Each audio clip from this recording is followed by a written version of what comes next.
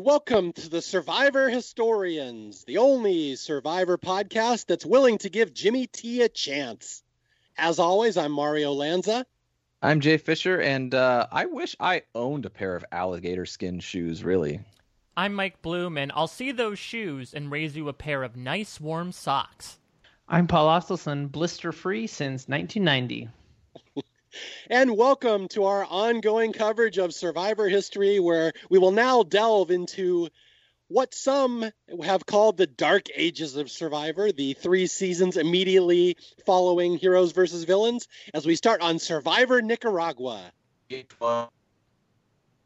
ran the I Love the 80s shows where they talked about things in the 80s, and they had celebrities and musicians and stuff like that talk about stuff from the 80s. And then they had I Love the 90s because I Love the 80s was so familiar. And then they did I Love the 2000s. And it was literally 2004, 2005 when this show aired. And it was funny because I think they had Dave Grohl from Nirvana and the Foo Fighters on there. And he was just basically yeah, they're basically saying do you remember when this thing happened? Yesterday? I believe that Dave Grohl is actually a Survivor fan as well, so it comes full circle. Hey, there you go. And it's I know that Nicaragua is season 21, and we are well past that in this season, but in this day and age. But at the same time, it's I sort of feel yeah, remember when this thing happened just now?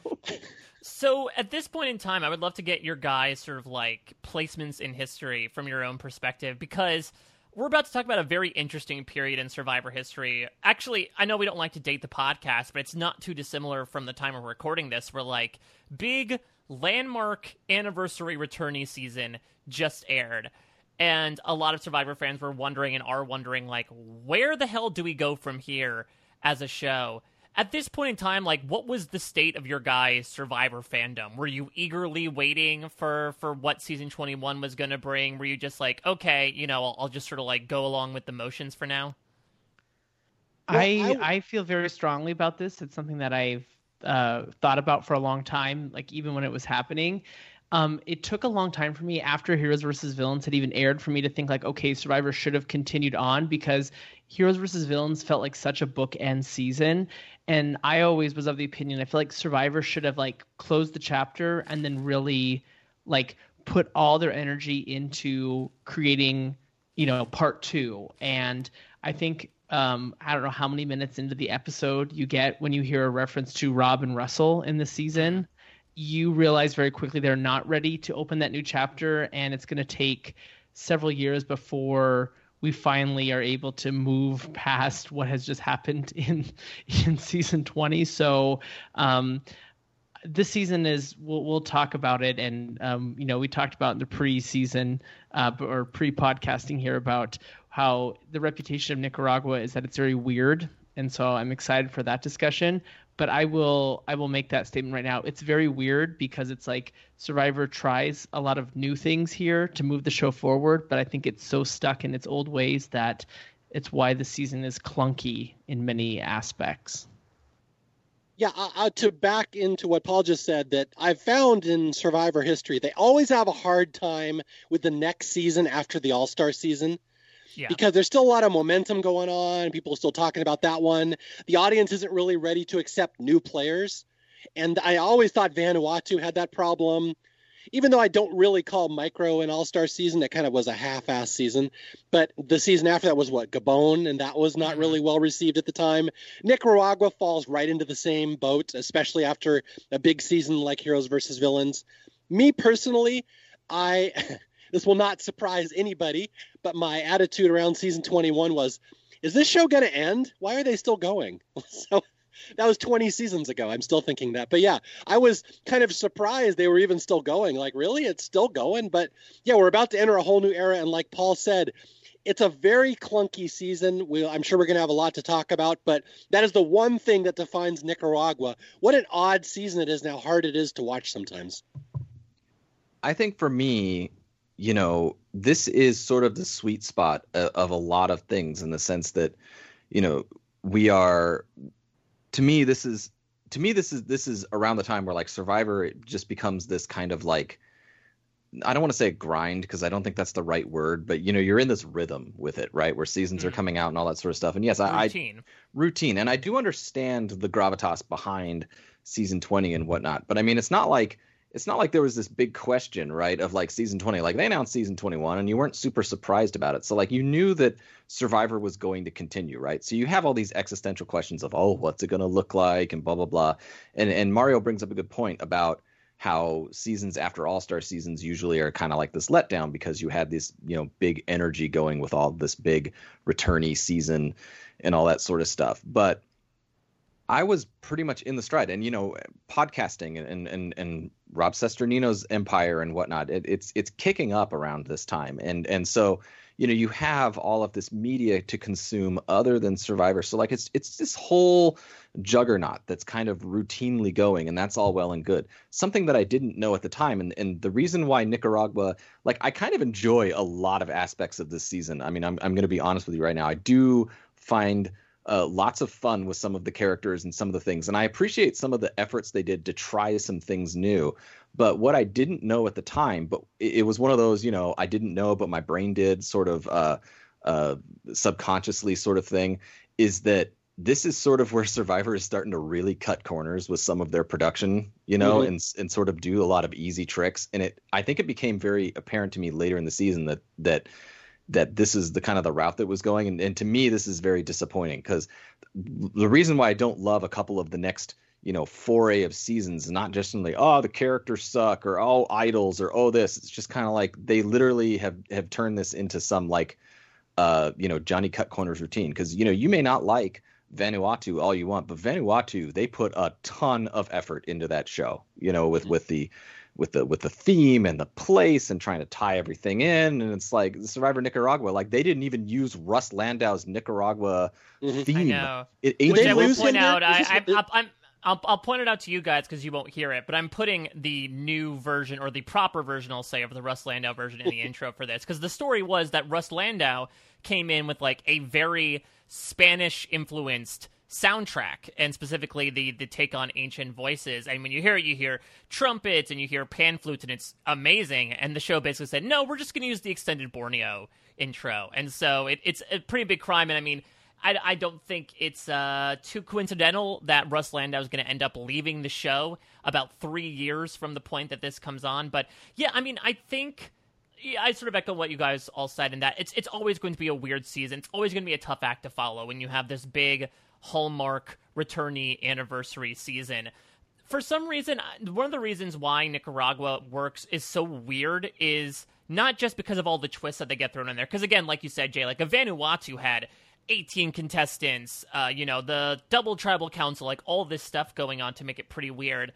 But I would put forward that outside of the season Edge of Extinction, this might be the weirdest storytelling of a season that I have ever experienced in Survivor, where usually when it comes to like, not necessarily a winner's edit, but just like an edit of who's running the show or whose story is this, it's essentially become like one big play action where the ball is constantly getting passed and forth to the point where we're going to talk about the first 4 episodes here, which I sort of agree with Jay. I actually really like these first 4 episodes, and it might be the strongest part of the season, to be quite honest. But looking at these first 4 characters, like, it's all about them. So then after they leave, you're like, okay, who are we supposed to focus on now? And that ends up becoming the entire onus of the season, to the point where like the last man standing is this guy that's just been there the entire time, but it's never been entirely about him. That's one of the weird things to talk about. It's the whole, when someone, talks about like ensemble shows, they're just like, who's the star, right? Like who's the person we're focusing around, right? And with Nicaragua, it's not necessarily that, but it's like, look at Survivor Thailand, and I think one of the reasons why people don't love Survivor Thailand is they look at that final 2, and they're like, who am I rooting for? Am I rooting for Brian or am I rooting for Clay, right? And it's like, ugh, it's dicey either way, right? But, you had people up until the end that you did like, namely Helen, and there were some good spots in there. But like with Nicaragua, like look at kind of like the last handful of people remaining, and I feel like the Survivor producers are looking at like literally like the final 6, and just kind of going, who do we like? Who's likable?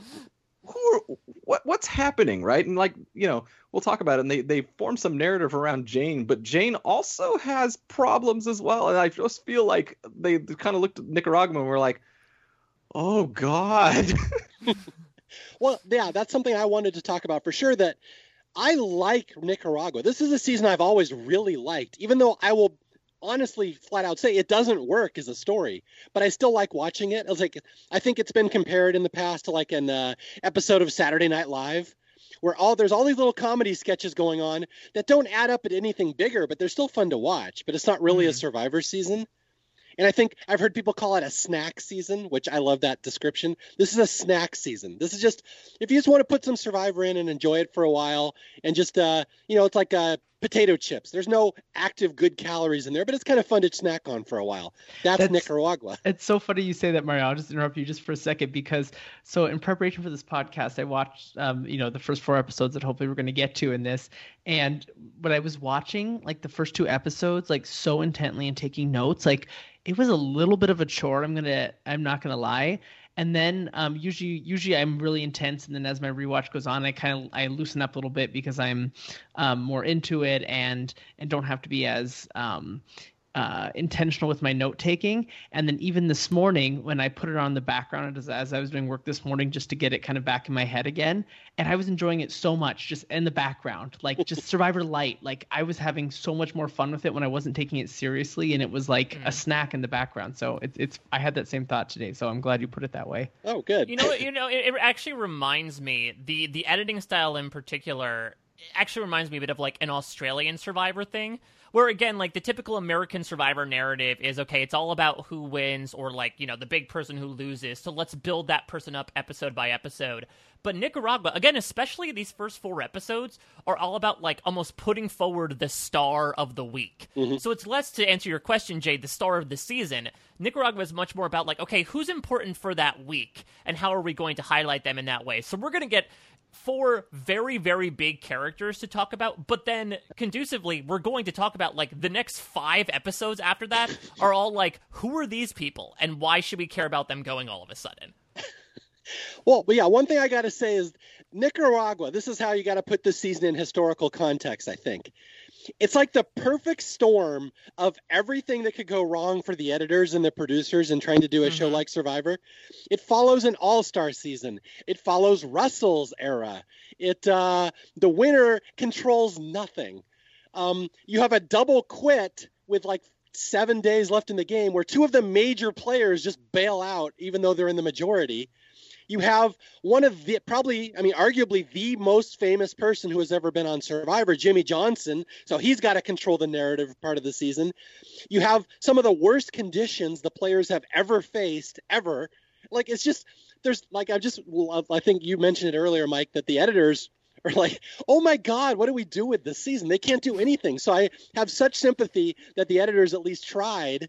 And, they turned it into a series of comedy sketches. And again, I've written about this season so much. I've had so much fun with it on the Funny 115. It's a season that's near and dear to my heart for a lot of reasons. But yeah, it's just everything that could have gone wrong from a production point of view, it did. And I think that in a weird way, it's sort of like a deconstruction in the sense of, I think you, dear viewer, who watches Survivor, again, we have harped on this for all of our episodes of Historians. How many episodes do we have now? 11 billion? I don't know how many we have, but we have literally said over and over again, you are not seeing a pure game out there. You are seeing a very, very heavily edited form of this 24-hour game, for 39 days that these guys are playing. Yes, I know there's sleep and all that sort of stuff, but like, we're getting 3 days usually of material in the things. We're not seeing everything.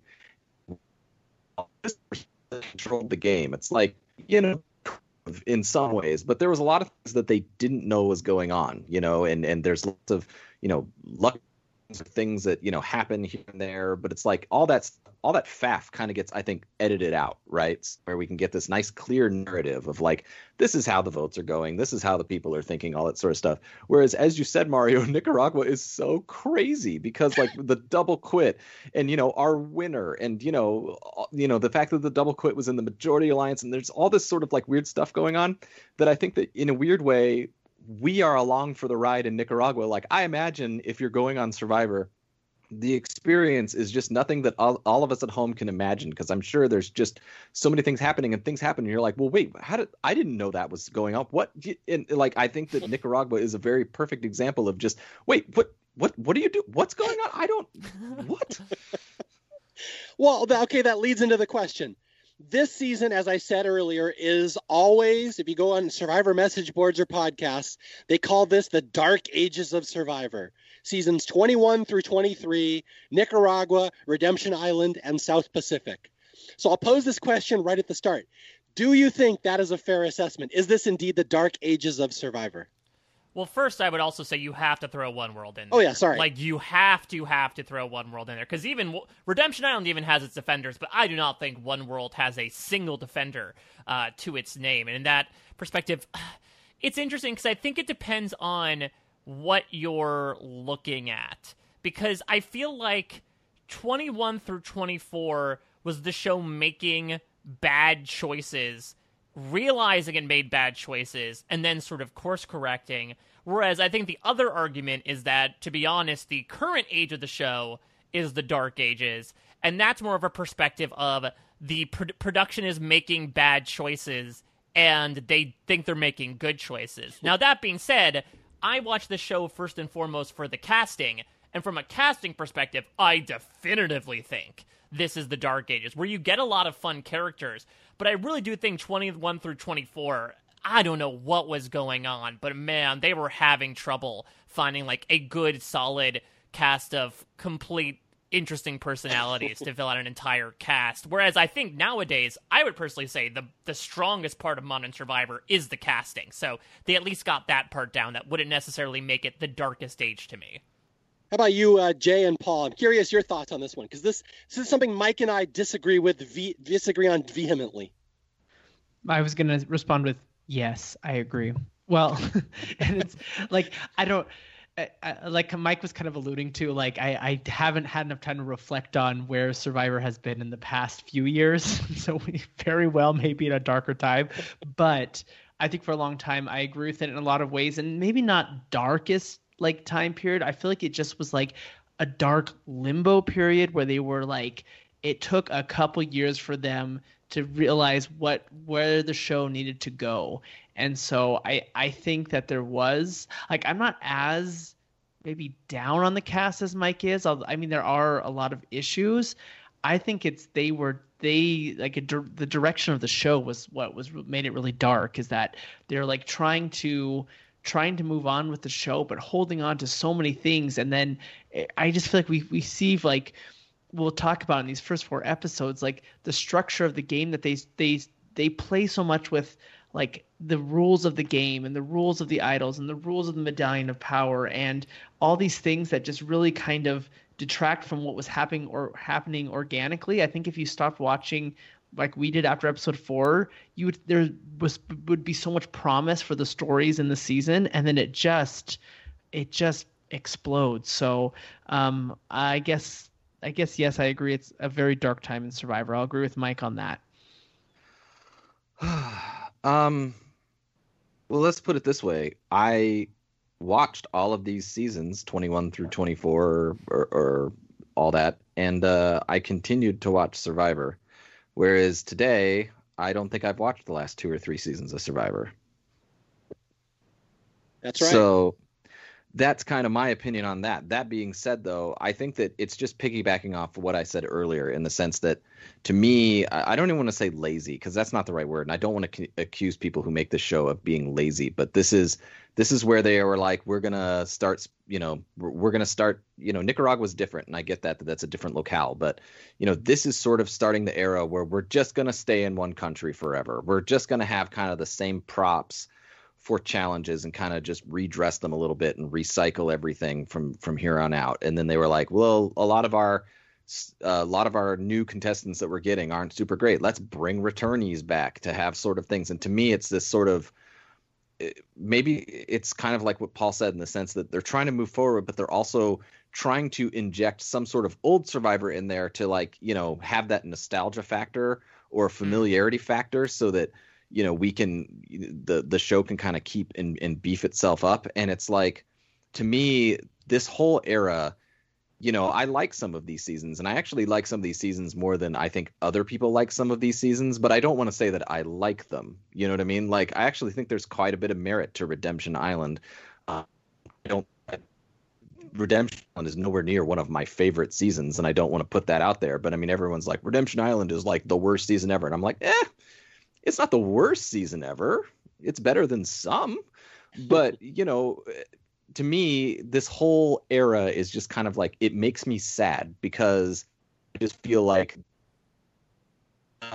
we're just gonna kind of budget the show, and this is what the show is going to be, and we're just going to kind of keep it in this box and go from here, and that's what it is. And it's like, people talk about how, Survivor, it gets the steady amount of ratings, and it does this and it does that, and all this ad work and all that sort of stuff. And it's like, yeah, you've created this kind of steady little machine of a show, and to me, this is kind of like them creating that steady machine, whereas like part of what I loved about the show was the variety and the effort that was put into it, and they just sort of took all that out in this time frame, and that makes me sad. Okay, I actually agree with Jay quite a bit, but I'm going to draw a different conclusion, because I agree with you. This is where the show really starts getting a little cheaper and less special. But there's no way I could possibly call this the Dark Ages when I would say seasons 10 years after this are so much worse. Like, I can understand, I think, this is the transition where it starts getting a little sad sometimes for a once proud franchise. But like, when I'm going through the seasons we want to talk about on Historians, I'm looking at Nicaragua, Redemption Island, South Pacific, and I'm like, those are three of the most interesting seasons to talk about from a production point of view, from a podcast point of view. So, like, I've always held those in high regard for Historians. Not so much One World, which, as Mike pointed out, I even forgot when naming the dark seasons. So that doesn't speak much to that one. But, like, I really enjoy Nicaragua for what it is. Just, it's not the best season of Survivor. But I absolutely disagree when people always put this among the worst of all time. I don't think this is anywhere near the weird. Like, it's the weirdest, perhaps. But it's so much more fun to watch than a lot of seasons that came after it. Yeah, I would agree. I think we're all on the same page that I do not think this is the worst season ever. I think it also just depends on what you watch the show for. Because again, if you're watching this thing for a cohesive narrative, buddy, this ain't it. But that being said, it's not like we can't have some fun with just all of the zaniness that happened over the course of Nicaragua.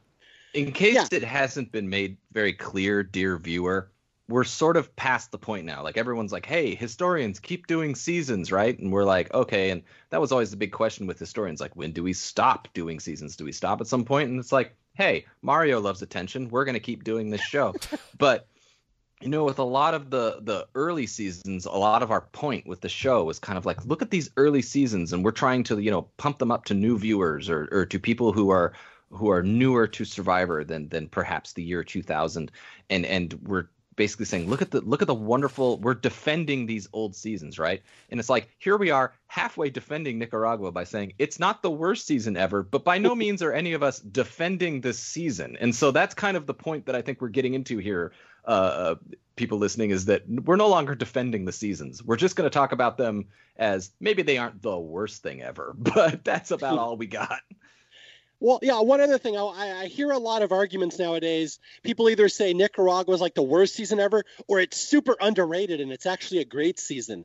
And I can't buy into that argument either, because even I, the most ardent defender of seasons that are fun, little snack seasons with goofy character moments, even I will admit this season does not work at all. There's no way you can make any argument that the narrative works when they get to the end, other than one guy's left standing because everybody else shoots themselves. Like it's a Quentin Tarantino Mexican standoff. They all die. It's like Hamlet, where everyone else dies, and then here comes Fortinbras at the end. Like, all right, I guess you're king now, and then curtain.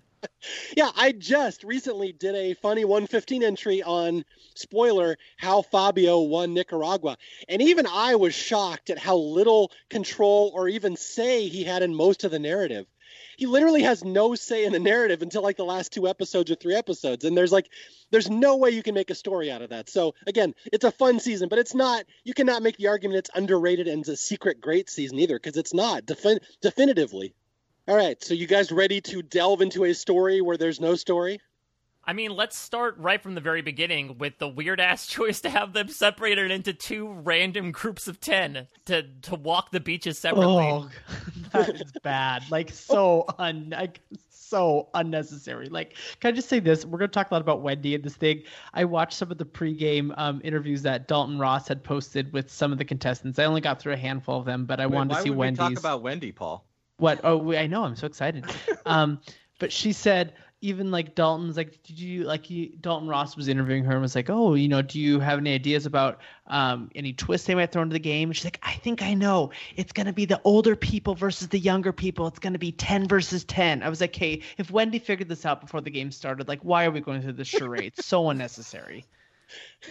Okay, let's talk about the elephant in the room here. We have our first Montana contestant since Amanda, correct? Right. And I want to if you actually go to her wiki, it says she's actually the only real Montanan because Amanda wasn't living in Montana at the time. She is not from Montana. That accent, that dialect, whatever that is bizarre. That is not. I don't know. I'm pretty talk. Confident that she's an alien who just was living in Montana when she beamed down. I mean, it's very weird to me that there's someone I've probably run into her at some point because she works 2 miles from my house. She lives in a small town that's in about 45 minutes away from where I live. But, I've known people who've run into her. One of my brother's friends was like, oh, yeah, because she's she works at the community college, in the nursing department there. And someone said, oh, yeah, I met Wendy from Survivor because she was leading my class. And she couldn't believe that. It was the first time she'd been recognized or something like that. So you are literally her neighbor. She lives right by you. She lives down the road from me, pretty much. Well, does she ever come over to ask to borrow a cup of freedom or anything? There's only two. There's only two cities in Montana, Mario. There's Montana City and the other one. Yeah, Horsetown. Montana Town. Wow. Yeah. So another great Montana bring back representative. The trademark of historians, the Montana joke. So thank you, Wendy Jo. We should also bring up here before we get into the season proper that people are saying, oh, yeah, Survivor's always been on the air on Wednesdays. Not true. Survivor was on the air on Wednesday in Borneo. People who weren't watching at the time might not know that up until this point, since then, it's been airing on Thursdays. But I remember it was a big deal that for the first time since the very first season, Survivor's coming back to Wednesday nights. I'm still not sure why they made the choice, but again, going back to Paul's point about them trying to sort of have their cake and eat it too, of it's a brand new phase, but we still want to acknowledge the 10 years of Survivor that came before it. For them to take the Borneo time slot and really tout that out as a marketing point is exactly proving that. What I think I remember from the time, just as a quick side note, is I think that at that time NBC had their big comedy lineup during that time, and CBS wanted to try to compete. So I think did they move Big Bang Theory to that time slot or something? I think it was something where CBS wanted to compete with some comedy shows there, if I remember correctly. So Survivor is forever being moved around to try to take down NBC comedies because astute historian listeners will remember the reason Survivor moved from Wednesday to Thursday in season 2 was so Survivor could take down Friends. That was the big problem. All right. So one thing I like to do is put things in historical perspective. And it's funny how Nicaragua is remembered now is in no way how Nicaragua was perceived when it first started. And I should point this out, that this will forever be remembered as the season with the Medallion of Power. This big new twist, which I swear to God lasts 4 episodes and is never mentioned again and makes no difference in anything. So stupid. So stupid. Oh my God. It's so well, stupid. I would say make a difference, but God, you could so see the thumb on the scale with production here, right? Because I don't know how much we want to yada yada through finding it, but when they find the Medallion of Power, and the thing is, okay, you have this mysterious twist, but you could trade it for flint and fishing gear, which are 2 of the huge things people are dying for in the first 6 days of the game. That, they're really trying to build this up as, oh man, this is just as important as fire and food in the game, when it's really okay, you have a marginal advantage in a challenge. Like Eve said, there's some line where Eve quickly says, don't winners wear gold? Yeah, exactly. The winner quote, the Eve winner quote. But yeah, it's funny on lists of Survivor message boards and stuff when they list the worst twists of all time. The Medallion of Power will always be mentioned, even though it does nothing. It's not significant to the season at all. And I love how much ire it raises in people. Well, it's tough because I think the question is, are worst twists ones that actively fuck with the game, or ones that are just do not mean anything whatsoever. Yeah. And so I think for those who are saying that oh, this is the worst twist because literally nothing changed because of it, then it wouldn't make sense. But we're going to get into something the very next season that shakes the structure of Survivor to its core, and some might argue is actually a worse twist. Yeah, I think that you get that on the list, because people talk about like things that on Survivor that just were stupid and blah, blah, blah. And I mean, I'm sure on someone somewhere, they're like, remember in the first season in Borneo where they like tried to pass around a conch shell at tribal council? And it's like, I think that that's sort of the medallion of power in the sense that like they tried an idea, and to me, I give them kudos for trying. It's a stupid idea. I don't love it, but hey, kudos for them for trying it. And I also kudos to them for, not bringing it back ever.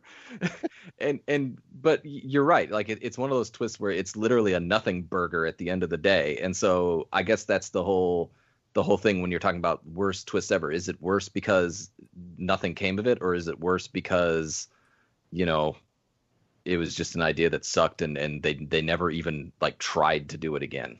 Well, not only that, it was also, I would imagine, brought in mostly in part due to the makeup of the cast this season, right? It makes sense. Yeah, once they found out that it was essentially going to be a tribe divided by age, where it was, and I forgot that it was 30 and under versus 40 plus. Like, screw off if you're in your 30s, despite the fact that at this point, the vast majority of Survivor winners were people in their 30s.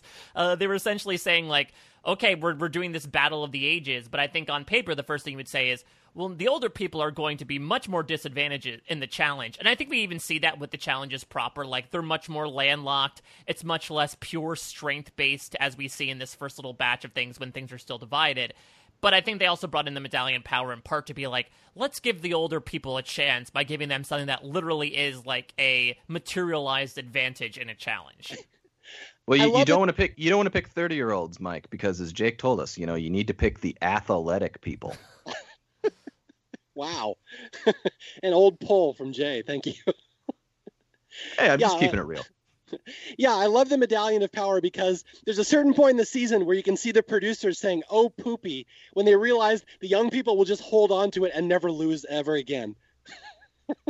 So anyway, but that's the one thing I wanted to point out, that when this season aired, the reputation it had was, oh my God, the medallion of power, this new twist. And oh my God, Jimmy Johnson's on a season, the most famous player ever in history. Yeah. So that's the reputation this season had at the time, which is not what it has now. A lot of people probably don't even remember Jimmy Johnson was on Survivor, or if you're like Paul, have no idea who Jimmy Johnson is. Thanks to Survivor, I know who he is, but just the whole intro to the whole thing is so stupid that we have them divided into these random ass tribes that they like line up, run around in the bushes for a while, find the medallion, but then they can swap it out to win this other reward, and then they go back to their real. I mean, it's like the whole thing is so stupid. Yeah. They could have cut out the first 10 minutes of the show; it would have been fine. That's the thing, is that I can't believe we spend an act break on this. The first quarter to third of the episode is the opening match chat, because you said, Paul, there's so much pomp and circumstance between, of course, now since we've done this every time since Tocantins, we now get like the first impression. There's actually a pretty rude thing where someone's speaking about like the way people walk, and it immediately cuts to poor Kelly Bruno. That's going to be her major storyline from now on. I think it cuts to Alina saying like, I think she might have a problem with her hip. Yeah, exactly, which is like, maybe that's why she thought she should have been on the older tribe, if that indeed is a hip problem. But then they go hunting in the lagoon for a while for the medallion of power. Then they come back. Then Jeff has to reveal the true makeup of the tribes. Then they have to decide if they're going to swap the medallion of power. So yeah, there's a lot involved in these first like 11 minutes that really sort of gives them the hurry up, for lack of a better term, for the rest of it. Okay, and then we have one challenge, and then we sort of have tribal council after that. And again, I have to point out the random winner quote from Eve, of all people, when she holds up the medallion of power and says, isn't it true that winners wear gold? Although it's on Marty at the time. So I guess it's technically a Marty winner's quote, but it's said by Eve, the player who 95% of Survivor fans could not name if they named Nicaragua cast members. We should also mention, though, that the first quote of confessional of the season does indeed go to our winner, Fabio. But in true Fabio fashion, he's just talking about how he feels like he's now living in a zoo. And I pointed this out in my Funny 115 entry. The very first shot of Kelly Purple is her face obscured behind a tree branch, which I think is so fitting. I really wanted Jeff to do like to give some sort of, he's like, all right, guys, go look for the medallion of power. It is definitely on the ground, man. Okay, so to sum it up, they're divided into young versus old. It's all this pomp and circumstance that leads nowhere. And then Brenda gets the Medallion of Power. And we, of course, get a shot of Jimmy Johnson saying, "Good job," because literally the entire narrative of the first 3 episodes for Espada will be, what's Jimmy Johnson doing? Yeah, exactly. He's very much the Poochie of Espada. Of when Jimmy Johnson's not on screen, we should be asking, what's Jimmy Johnson doing? Where's Poochie? Where's Jimmy Johnson? But okay, I love that Shannon said, like, oh, damn it, I wanted the old football coach. It's like, look at your tribe. Look at the other tribe. Specifically, just look at the concept of Dan Lembo. I think you got the better shake, bro. Well, okay, I'm going to go back to what Mike said earlier, that the casting is weak in this season. How dare you call the Nicaragua cast weak, Mike?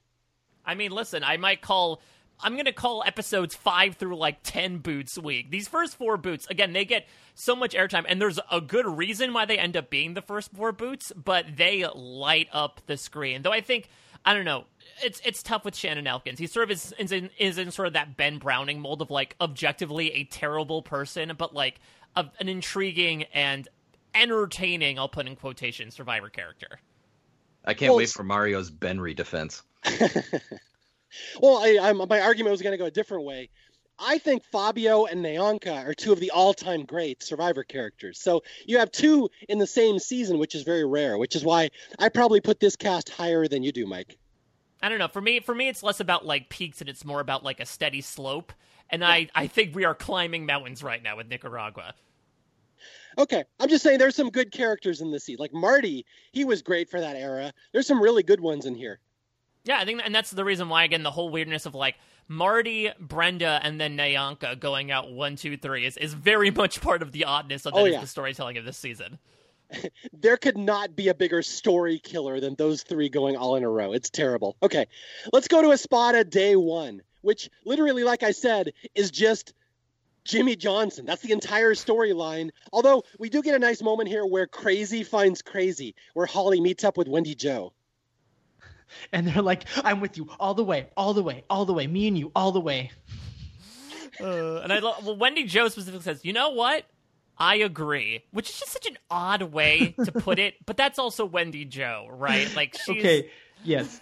I do appreciate that you have these 2 in a lot of ways similar from small rural Montana, South Dakota neighbors here.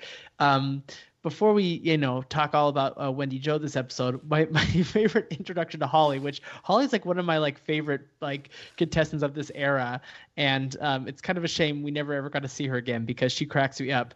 I know that every time they ask these players, they want them to connect everything to their real life and their jobs they do. I mean, that's what happens in reality TV, but her introduction is pretty laughable when she's comparing. She coaches a swim team in rural South Dakota, and there's a lot of personalities there on that swim team. So she's going to be really good at Survivor because there's a lot of politics in South Dakota swim teams. Whoa, what a diverse pool of personalities. I pictured they're all 14 to 18-year-old white kids from rural South Dakota that swim together. Wow, what a Yeah, it really is it's very much, I don't know, it's basically House of Cards there, right? You're dealing with so much backstabbing. It's about as diverse as Survivor Guatemala, They're all anti-maskers too.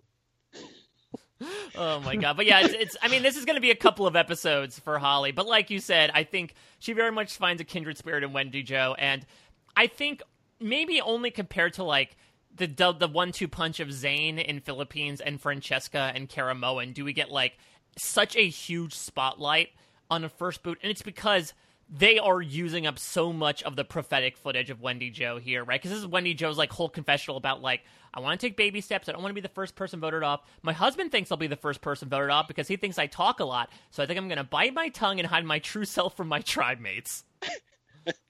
I love that opening quote. My husband says I'm going to be the first one voted off. But yeah, so I always forget that Holly is so crazy here. I remember Wendy Jo being nuts, but Holly's even worse. Holly spins off the deep end so quickly in this season, and then she has this amazing heroic growth arc later. But we'll talk about her. But yeah, I have a funny Holly story to share.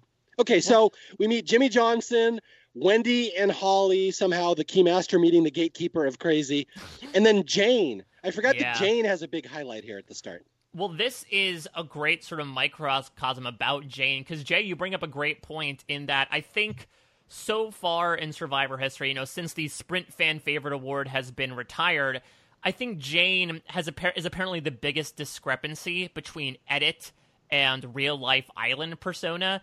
In that, even from the beginning here, Jane's getting the fan favorite out of like, she is not that housewife that toodles around the house. She brings in her sob story with her husband tragically dying, last year, and she starts a fire despite not getting the flint and getting the Medallion of Power. So, like, this is a big episode for her, and it's going to be a big season for her. Though apparently, if you were living with her, she was far from this, like, plucky, fun, older woman that she's made out to be.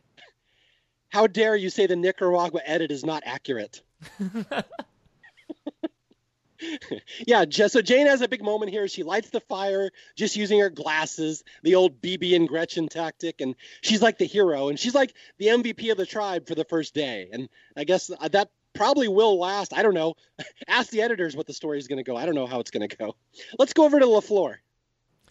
Oh, my God. Okay, this is the Fabio's greatest hits reel. I don't even know where to start with this stuff. Fabio has so much airtime and so many character moments the first two episodes. What are your favorite Fabio moments here at the start?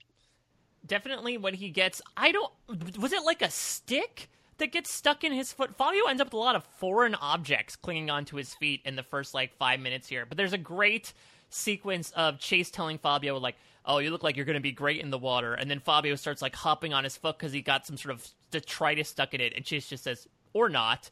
And then Benry, I'm so excited to talk about Benry because he might be one of the most enigmatic Survivor contestants in this era. Decides to, give him a high five for whatever reason. Benry might be a robot, to be quite honest. Dude bro robot. That's Benry's trademark. If you watch the scenes, he's always high-fiving everybody at the start of each scene. That's his shtick. Also, I should point out, Benry has the best nickname ever. Ben Henry equals Benry. Okay, so Fabio gets introduced, and like Mike said, he gets a splinter or piece of driftwood in his foot, which makes Chase immediately question if Fabio will actually be good in the water. And then it's followed up by Shannon calling Fabio a dumb blonde. I've never called a guy that before, but that's what he is. He's stupid. He says, he looks like Fabio. Dude, he's just retarded. So Fabio does not get the typical winner's edit here at the start. It's like when Stephanie uses the R word, how many years ago, and you're like, ooh, yikes. That it was already kind of getting it. Even back then, it was like, ooh, not good. And then how many years later, and Shannon has no, a lot of issues here with Shannon. And luckily, don't worry, he follows that up with a great quote of, it's important we don't let the girls take over. I mean, we're already ruled in marriage. Pretty soon we'll have a woman president. A guy needs to sack up, and we've got to win this one. Said by a guy named Shannon. But I do like Fabio's incredulity to his nickname. What do you say? Fabio rides a white horse and does butter commercials, and it's kind of a cheese ball.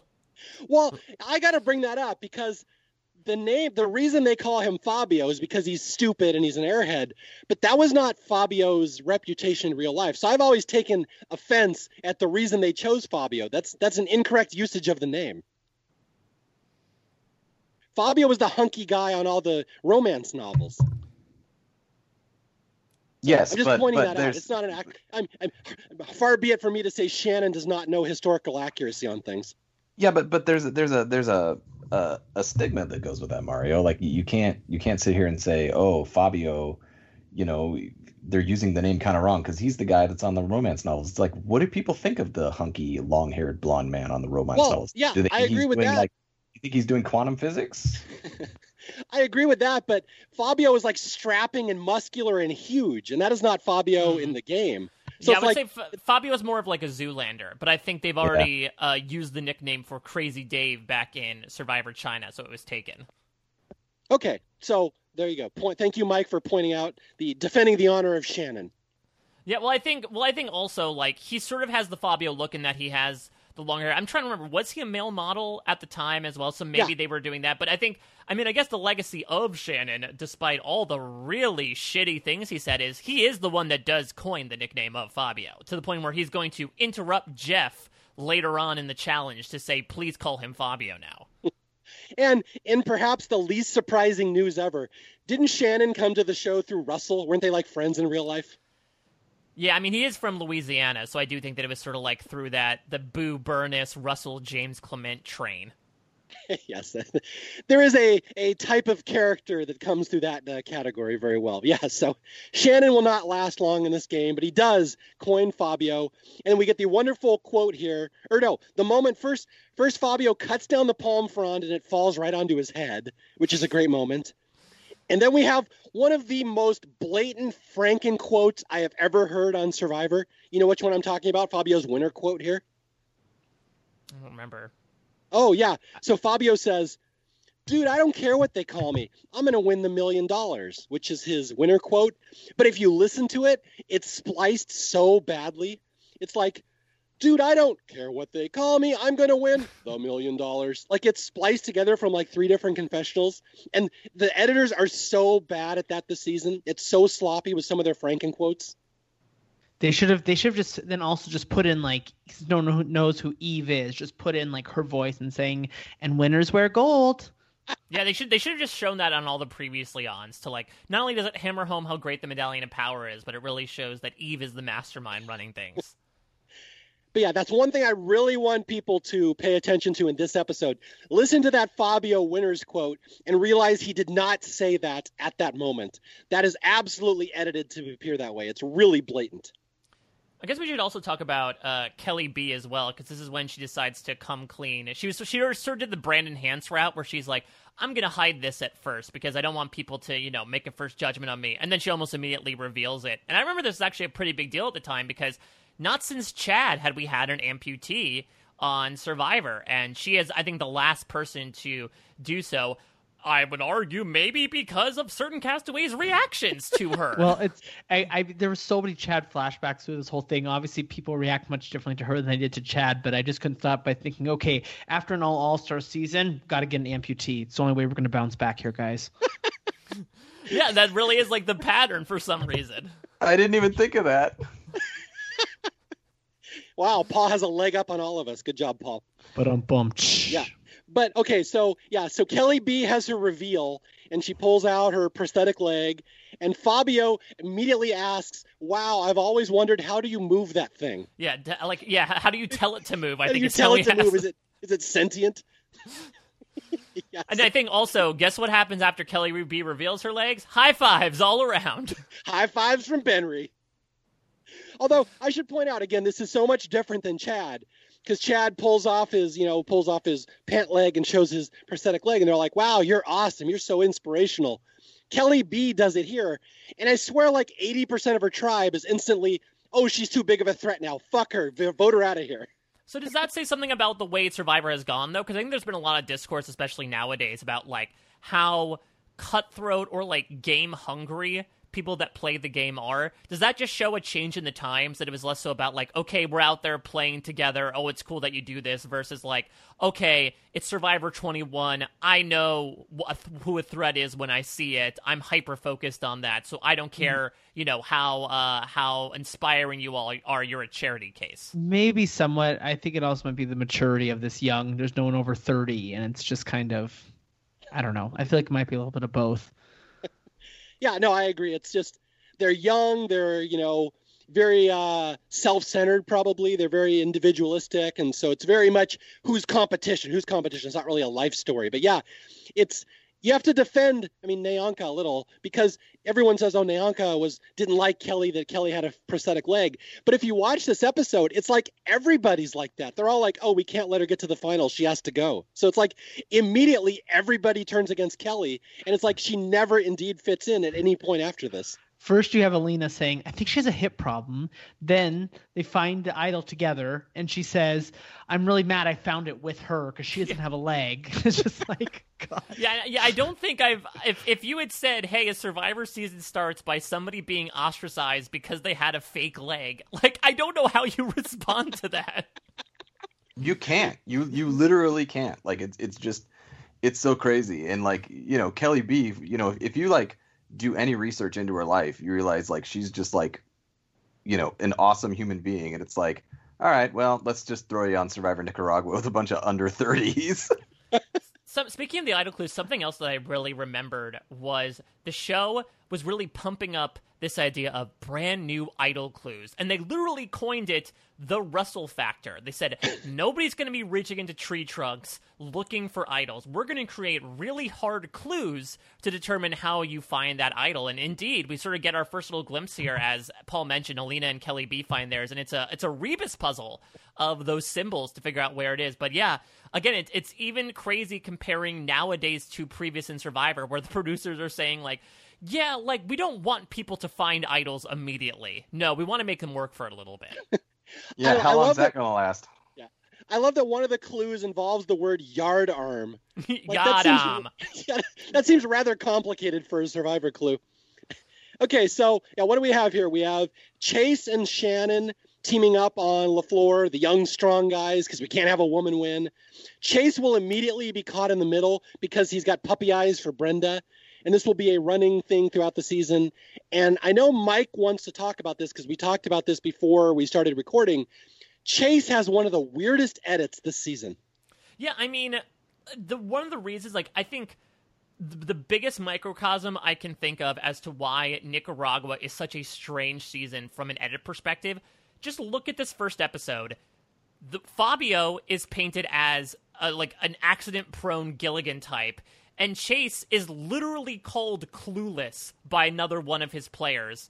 And these are the two that not only finish in the top two positions, but within one vote of each other. That's all you need to see as to just, you're going to end up in the finale asking, how the hell did we get here if these two are the ones that are really the most in the hunt to win the $1 million prize? Yeah, it's crazy as you watch the season goes along. And I can speak to this because I literally just wrote 2 Funny 115 entries about this, about the storylines in the season. So I've been diving through all the narratives and trying to figure out where they go and what the hell the editors are doing with this season. Chase is one of the weirdest edits I have ever seen in Survivor history because he's probably the best player this season. He's pretty well liked. He probably is in power the most. He only loses by 1 vote. People forget that. He almost wins the season. But boy, do the editors shit on him all through the middle of the season, like in the previously ons, where Probst is like just going out of his way to say what a terrible player and terrible person Chase is, because they know Chase probably should have won that final vote, and they don't want the audience to revolt at the end. So they try to bury him as hard as they can all through the season to distract the fact that he only loses by 1 vote. So do you think that's a response immediately to the previous 2 seasons where the internet was rabid about who should have won instead of the winner? Yeah, 100%. They're getting really gun shy around this point where the audience can't be mad if the wrong person wins. So we must sell the winner as being the only acceptable winner. So they really hamstring Chase all season long. It's really blatant when you start looking for it. All right, so let's see what else here. So, so these are all the dynamics. You have basically Shannon's alliance of guys on one side. You have Brenda's alliance of, it's not really the girls, but her alliance on the other side. Chase is in the middle, and Chase will be that way for a while, at least until the first LaFleur Tribal Council. But he will kind of ping-pong between the alliances because he's kind of wishy-washy, and that will become his entire story. And I believe this is also where we hear Nyanka's first utterance of, if Kelly B's leg flies off, she's out of here. What is she imagining? Do they think there's Velcro on that leg or something? Because Nyanka will mention at least 5 or 6 different times during the season that she's worried Kelly's leg will just randomly fly off at certain points. Is this where she says, "Girl, let's race"? I have that quote. Yeah. Down She's here. like, if you're gonna run, like, girl, let's race. I mean, granted, it's weird to think about that this is going to be like the most tame she is going to speak about the leg for the next little while. Maybe she's imagining there's going to be like a field goal kicking challenge and that Kelly B's leg is just going to come flying off from its restraints. Spoiler, Kelly's leg never does fly off during a challenge, but it would have been hilarious. I have to point that out. Okay. So Alina and Kelly B get the first idol clue. Now, it's not really mentioned where they find the idol clue, right? Just all of a sudden they just have an idol clue. They went to the well and it was literally just sitting there. So again, they want them to find idols, but a little slower, more of a trickle than a downpour. Yes. And like you pointed out, Alina's reaction is, shit, Kelly B was here too. I hate her. So anyway, we're going to have a hard time finding heroes in the season. Let's just leave it at that. Well, I don't know. I mean, we're going to get a hero right here when Jimmy Johnson gives his patent speech to Espada. Oh, yeah. Paul, does this speech move you when Jimmy Johnson gets to speak to people? Yeah, I cry every time. I get really choked up at it. It was like that time in Super Bowl 85 when the Cowboys beat the Dragons, remember? Classic. Yeah. Okay, so yeah, we go to Espada, and it's time for the first immunity challenge, the old people against the young people. And Jimmy Johnson sits and gives a big pep talk. And it's this big moment, and the music stirs, and Tyrone claps. He's like, I just got a pep talk from Jimmy Johnson. And I mean, it really cannot be stated enough how big of a deal it was to have this guy on here. And I agree with you, Mario. I think he is far and away the most famous person they have ever had on the show. No doubt. This is a No Super doubt. Bowl winning coach. At the time, I think he was regarded as like one of the biggest NFL celebrities. He was on Fox at the time as a talking head as well. So like his face was still kept in the media. So, I mean, this isn't a Gary Hogaboom situation where like you really had to know sports to recognize him. Everyone recognized him. I mean, even we make jokes about me. I knew. When you said Jimmy Johnson, I knew exactly who it was and could picture him and knew who he was from TV. Right, and that's the other thing is that Jimmy Johnson, he's in the College Football Hall of Fame. He just got inducted into the NFL Hall of Fame, and not only for his coaching exploits, but he's been on the pregame show on Fox for decade plus now. He is a big thing, and it's like we have had since then. I mean, Gary Hogaboom did play in the NFL, mainly a backup quarterback, right? But we've had bigger athletes, later on in seasons, right? Like John Rocker, Jeff Kent, right? Like Jeff Kent was a perennial all-star for, was the Robin to Barry Bonds' Batman for a long time. John Rocker had an entire show inspired about him, basically.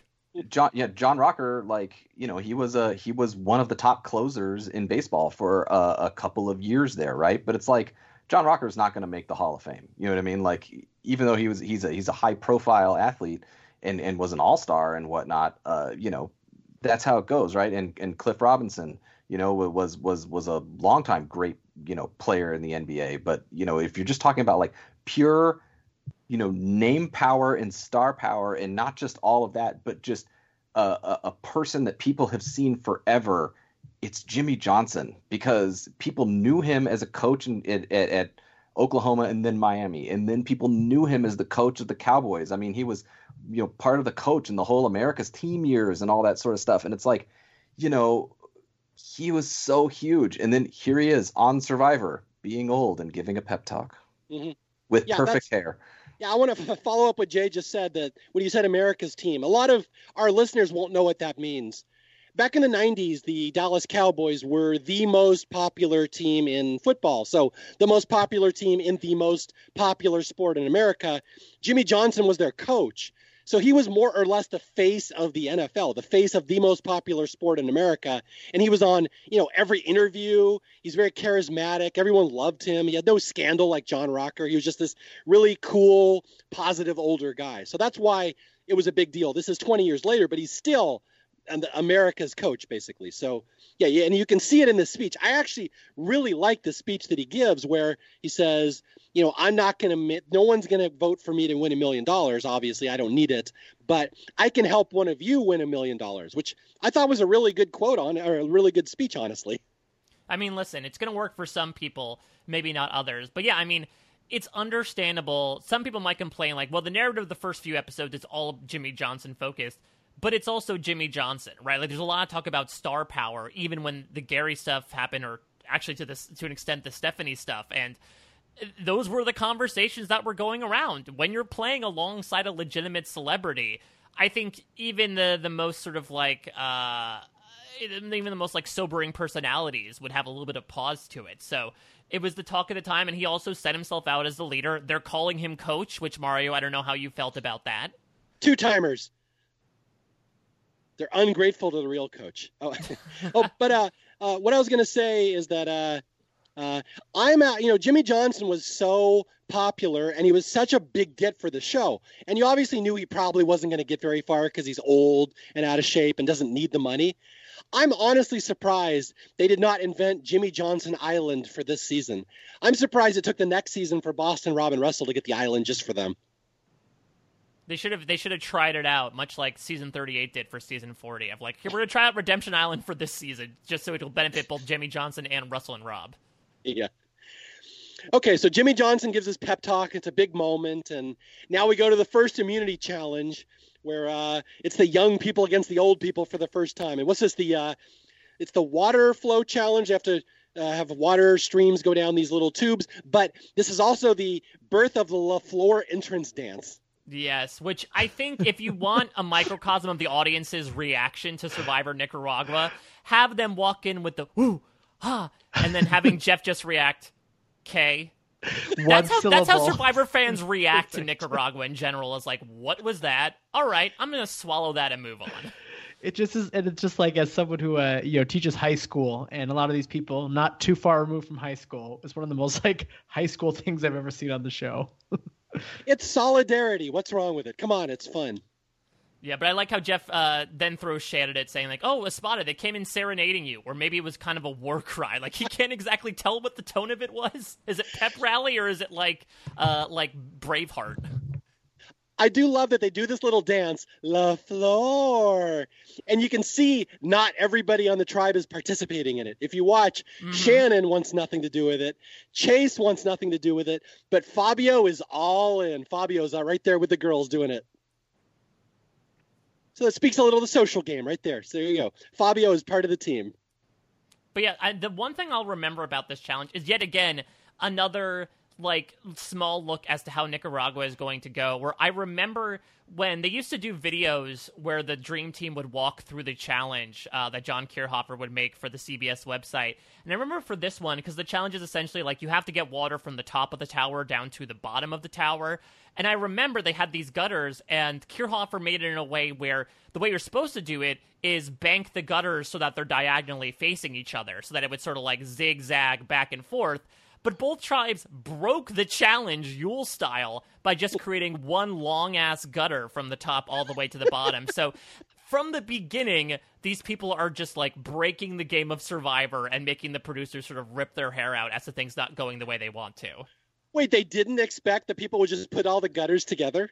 No, I think I don't know what they were expecting. Maybe if they had seen people do it that way before, they would have done it that way. But I remember specifically, like, the diagrams had those gutters going diagonally across from each other instead of just creating one long water slide. I can confirm that. Well, you're not going to outwit people like Purple Kelly. She's going to outsmart you every time. Okay, wait, is it Purple Kelly or is it Kelly Purple? Have we been Mandelaing effect this entire time? Because they really interchange between the two in this season. They go back and forth. One of the things I always teach about in German, there's this dish in Germany. It's called either toast Hawaii or Hawaii toast. It's kind of like a grilled cheese sandwich, but has ham and pineapple in it, and it can go either way. So I've always kind of thought about Purple Kelly, Kelly Purple as the Hawaii toast of Survivor Nicaragua. Yeah. Purple Kelly is a German sandwich, yes.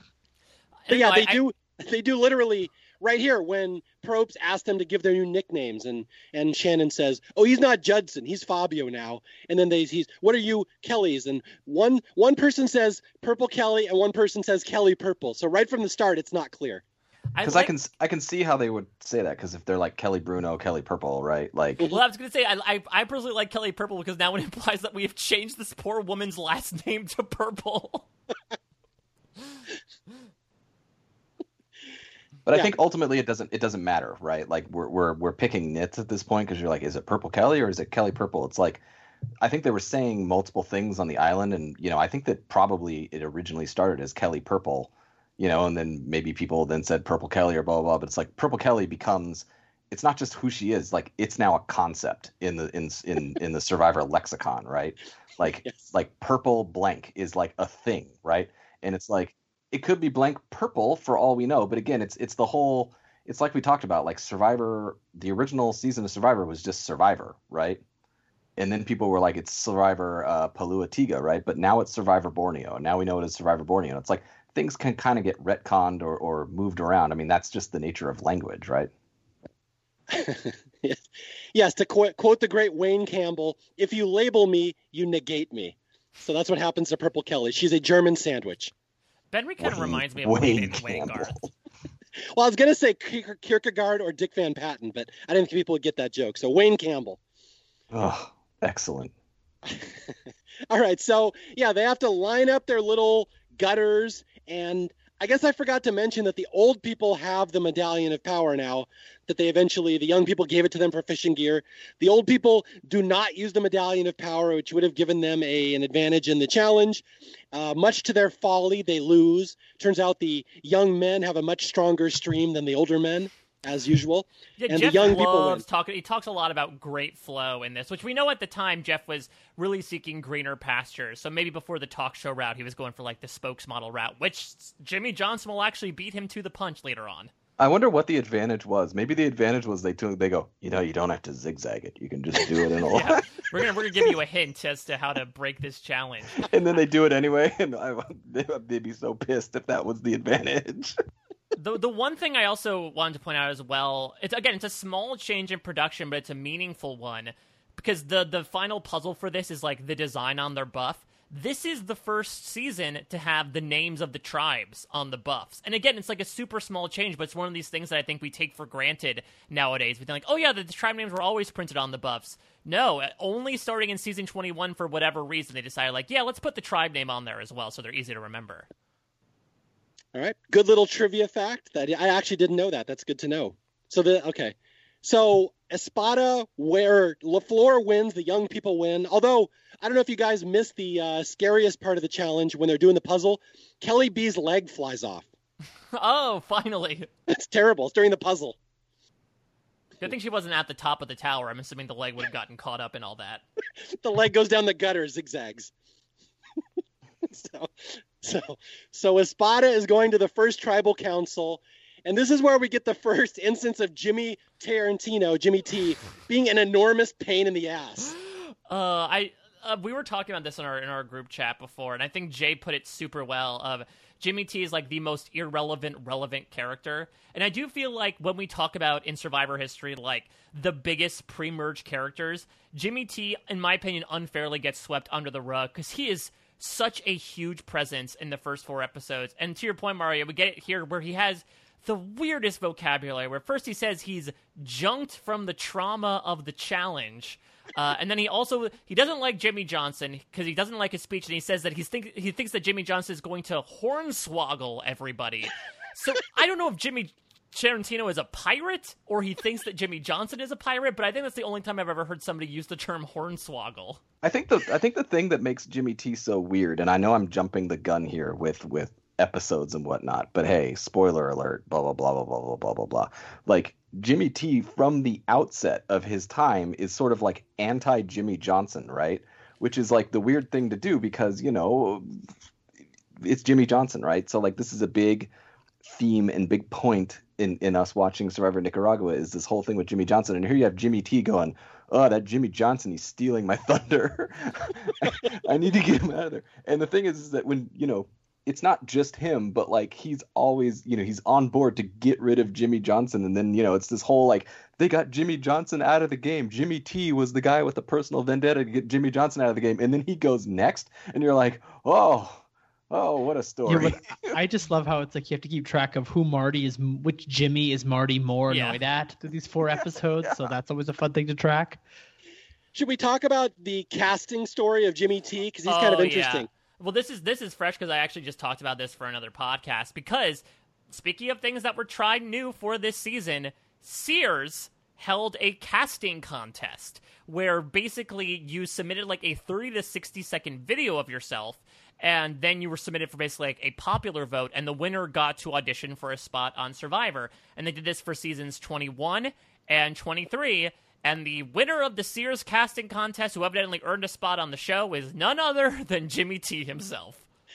Wow, so he sailed his pirate ship all the way down to Sears? I don't know. I feel like Jimmy T is less... The more I realize it, I think he's just a really big Jimmy Buffett fan. Maybe it's the Jimmy thing. I don't know if he's threatened by Jimmy Buffett, but he does kind of dress up like a parrot head. Yeah, I'd like to go on Survivor. I'd like to win some doubloons. Yeah, exactly. Like, oh, well, get my hands on that booty. Maybe Jimmy T applied for Pirate Master initially, and he didn't get on, much like Russell, and so they decided to keep him in until this Sears casting contest. Yeah, so back at a spot, Jimmy T says, "I'm not gonna not be heard here," which we will hear endless variants of for the next 3 episodes. He has to be heard, even though what he says makes no difference to anything. He just needs to be heard, and he needs to contribute. So he just says his little piece. Everyone needs their feelings validated. Don't try to invalidate his feelings. He's a person, Mario. Yeah, pirates have feelings too. It's maritime psychology, I know. You need to respect the feelings that he's having, me hearties. Arr. Okay, so and this is where we get, much like Chase earlier in the episode was caught in the middle between Brenda and Shannon. Now we have Holly, the craziest one, caught in the middle between her friend Wendy Jo and everybody else on the face of the earth. And so Holly's in a dilemma. So do you have any Montana insights here? What's going through Wendy's mind here, Paul? Well, I'm doing a little bit of research for the show. I want to dig a little bit deeper into Wendy and, find out, is she really just that weird, or is that how she came across on the show? When you find her Facebook page, which is public, which after I say this, probably people will go to her page. It will no longer be public, so be kind. She has in her home a set of about 10 kind of Barbies, or I don't know if they're actually Barbies, but there's dolls that she decorates for every month. And so it'll be Happy November, and they're dressed up like Thanksgiving characters, or Happy July, and they're all patriotic, and she changes them out, and they're in her kitchen, and they get changed every month. And so that's just kind of the tip of the iceberg about some of the fun hobbies she has. So based on that, I think this probably is just the edit. I don't think she's that weird. Wait, do you think maybe is that why she was really on the outs? Is because she hasn't been talking with people? She's been too busy setting up these life-size figurines to show up in camp to remind them of what month it is? Maybe. She also goes all out for Halloween costumes. She had some crazy nuts Halloween costumes. So definitely a crafty, quirky woman. And, I think all that experience Holly had with those swimmers, I think she identified what kind of swimmer Wendy was and realized that there's no use saving that swimmer. Let her drown. And Wendy Jo was first out? The hell you say. So that's my analysis of these 2 small-town South Dakota, Montana women. Does Wendy Jo have a suggestive picture next to a horse? Well, I don't know if she's suggestive, but I'm sure you can find one of the figurines, the dolls. I was going to say, I don't want to know what she brings up during February. I mean, I don't want to say suggestive, but Wendy Jo's from Montana. My guess is there's a horse in the background somewhere. Right. I mean, there just always is. Yeah, there's just horses running around. It's Montana. Yeah. Is there a picture of Barbie suggestive next to a horse? Barbie horse. That would be even better. If she had I'm sure. The thing is, you guys, I'm just desensitized to these things. I don't notice them. I just assume that is what's happening. Listen, Paul's not going to judge Wendy Jo's collection of seasonal sex dolls, okay? That's just what you do in Montana. But actually, I mean, just Wendy in general, and, as we move to her imminent death here in a matter of minutes, I actually think, watching some of the pregame stuff and reading some of the postgame stuff, I actually kind of changed my opinion on her a little bit.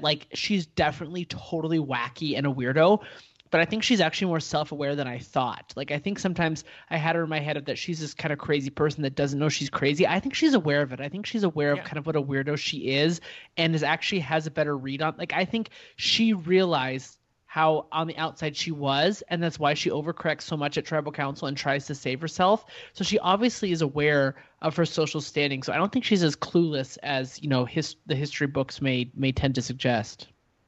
Oh yeah, no, I've always thought she's very accurate in her. She's not putting on an act. That's what she really is. Holly's the one I think is a lot more nuts. Holly doesn't realize some of the stuff she does. Well, I think Wendy Jo knows she's weird, and that's just the card that life dealt her. And I have no problem with Wendy. I think she's a fun character.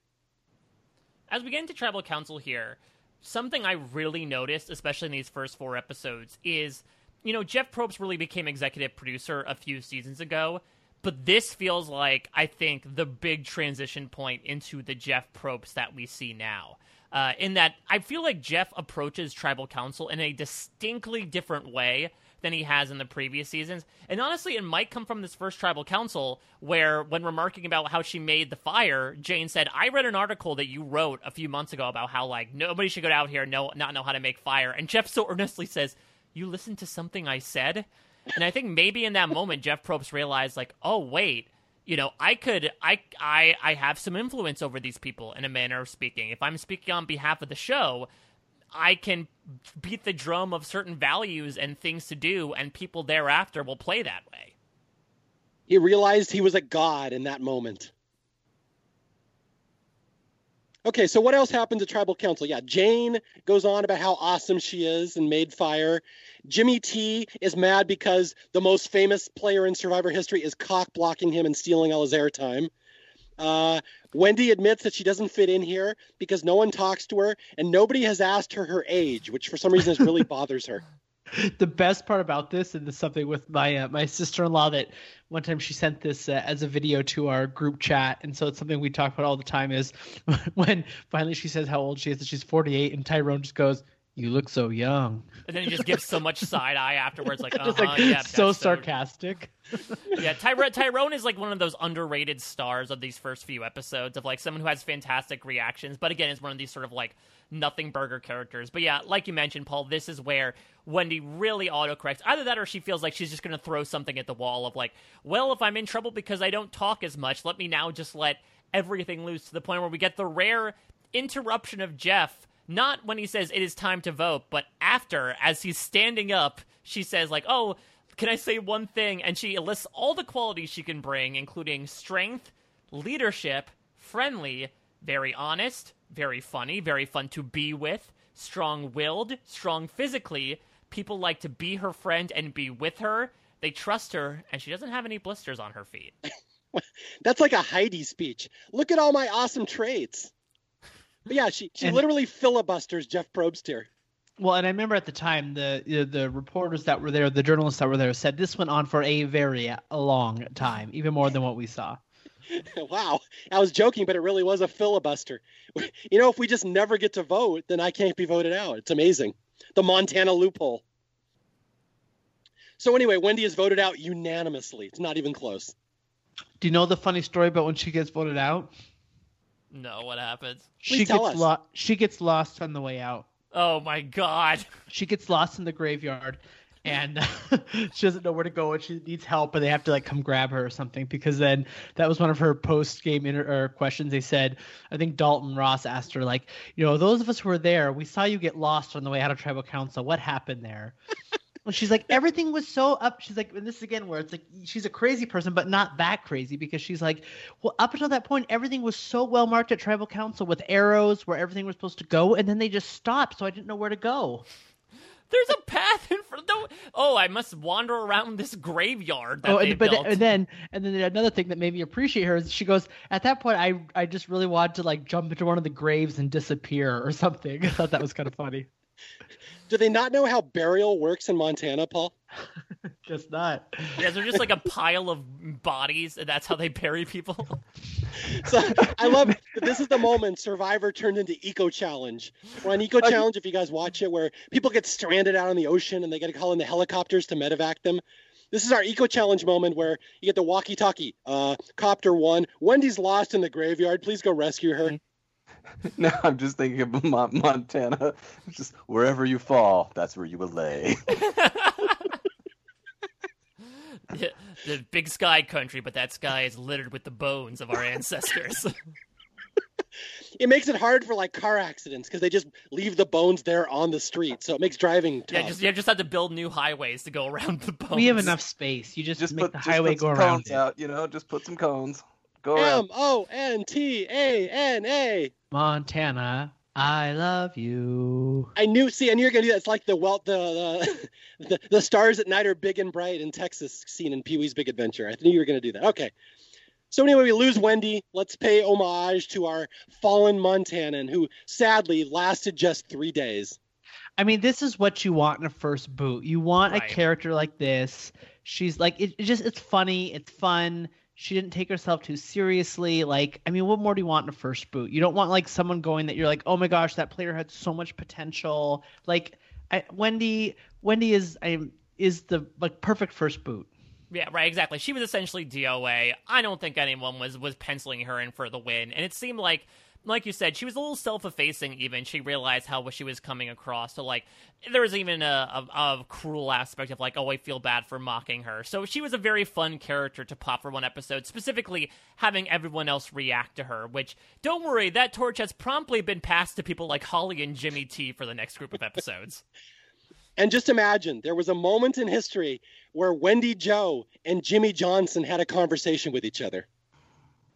Just wanted to point that out. All right, so let's go to episode 2, the Shannon boot. This is a fun one. This is one of the better episodes of the season, I would say. This one's crazy. I would say this is the best episode of the season. Okay, good. Well, I forgot that Holly and the shoes are in this episode too. Yeah, this is maybe the standout Nicaragua episode. Yeah, I mean, this is... I think a lot of people tend to lump in, like, her and Lisa Whelchel and a little bit of Dawn into, like, the hashtag Survivor breakdown. Like, yeah, they're just really on the outs. They have an emotional, tough time the first few days, and then they rally and move forward. But Holly's is very unique in that it deals with destruction of personal property as well. I got to tell you my Holly story. So I wrote a funny 115 entry about Holly being crazy. Because she literally is really nuts the first 2 episodes of the season. It was one of the first entries I did on version 3. And she actually wrote me because like 100 people forwarded her that entry. And she's like, I'm a successful motivational speaker now. I mold young minds. I'm in charge of their like personal growth and maturity. And I'm like, yikes. So it was an awkward conversation. Hopefully, well, I'm glad she moved her skills from the melting pot that is swimming in South Dakota to the nation at large. Yeah, she's like a big motivational speaker now. Okay, so episode 2 starts with Holly's breakdown starts basically because she had to vote against her friend Wendy Jo last night, and it's eating her up. And she's really going to spiral downwards throughout the course of this episode. But I think if we start, we have to go to LaFleur because we have to have the Minority Alliance start up. Paul, you know what a minority is? I do. Not that I grew up knowing that much about it, but I think like this. I remember watching the Jeff's assessment of the cast before the season aired, and he was like alluding to this. He said something about Sash has this agenda, and if he can just get over his agenda and actually play, like he was like Jeff was really kind of like didn't say what this agenda was that Sash was coming in with, which I think in the course of this, again, I think the season a little before its time in terms of what was happening in society. I think that's what Jeff was kind of like, oh, he just needs to give up on that and just actually needs to play the game himself and not worry about, some other agenda. But it's very clear. Again, this is just like another like random thing that gets thrown into this whole season that never really comes to anything. It's like, oh, there's going to be this minority alliance because there are not that many, people of color on the show. So these are 3 people of color who would be great people. I mean, and then that just kind of, I think that's always present in the season, but doesn't really become a main storyline. So again, let's throw another, random Nicaragua storyline in here. Well, then let's even go back to the point that I made before about, hey, our first place, finisher in the premiere gets a big goofy edit. Our second place finisher is called Clueless. Our third place finisher, not in the episode whatsoever. So this is really like a big welcoming party, or I guess in one unfortunate case, I think some might say a coming out party, for lack of a better term, for Sash in this episode, who is really going to become like, I think, one of the big strategic forces of the latter part of the season. And I guess it starts here, but like you said, Paul, it's a really weird, wonky road where, like you said, Sacha's going to make very tight bonds with Nyanka and Brenda here, where I believe he votes Brenda out and Nyanka ends up quitting on him. Okay, yeah, for people who haven't seen this episode in a while, this is where Sash comes up to Nyanka and says he would like an alliance with all the minorities because he's half black, she's black, he wants Brenda. So we're 10 years ahead of our time here, by the way, that all alliances must be 50% people of color. So there you go. But that's the alliance, and Brenda kind of laughs later when she hears about it. She's like, really? That's Sash is a minority? Okay. But anyway, that's where we go. And then, although it's followed up immediately by that inspirational scene where Nyanka follows up by saying, once again, if Kelly B's leg falls off, she's out of here. So nice transition. Yeah, for some reason, like, the topic comes back for some reason to be like, okay, we're in this alliance, great. By the way, doesn't Kelly B suck? And then they decide to end the sequence on Nyanka calling Kelly B a charity case. Okay, we got to talk about this just a little. Nyanka's reputation among the audience. There could not have been a more hated player among the audience on all the message boards and stuff. I don't remember one person thinking she was funny. Although over the years, as it's passed and more people have watched this season over and over, I think Nyanka kind of grows on people because she's so over the top, you can't really take her seriously. And my personal opinion is she's trying to be funny. She thinks she's the funny one out there and she's just making jokes and stuff. But yeah, she could not have been more hated. And this leg stuff obviously was part of it. The quitter stuff will happen, the stealing the food. But it does lead to the question, is it possible to have a villain that goes too far? See, that's the thing for me, and why I think there are some interesting Nyanka sound bites. For the largest part, watching these first few episodes, I was not a fan of her. It's because she almost kind of approached, or is coming across this season, almost like an over-the-top wrestling villain, but almost not in the wink-wink, nudge-nudge way like a Johnny Fairplay was. Like, yes, she could have been playing it up, but I feel like all of the confrontations and the rudeness that she brought in just were not entertaining from my perspective. It's almost like when you watch a show that has like purposely bad characters. You know, there's a very fine line between the characters on It's Always Sunny in Philadelphia and the characters on Girls, where it's like, oh yeah, these people are behaving badly, but we make fun of them for it, versus these people are behaving badly and I despise them for it. Nyanka sort of gets on the other side of that fine line, and maybe it's just because her portrayal is a little more over the top and maybe a bit more antagonistic than even someone like a Coach, for instance. Do you think that is the case because she quits? So yeah, yes. That's the thing as well, is that a lot of people believe that, you know, you have the two separate ends of the spectrum, right, of the edit, where we don't get anything from Purple Kelly and we get almost too much from Nyanka, because the show really wanted to hammer home both sides of, like, if you quit, you will either be, you know, not seen in this game, or you will be seen as one of the biggest villains in Survivor history. Yeah, I mean, the argument is she clearly said this stuff. You can't insert sound bites into their mouth unless they're Fabio.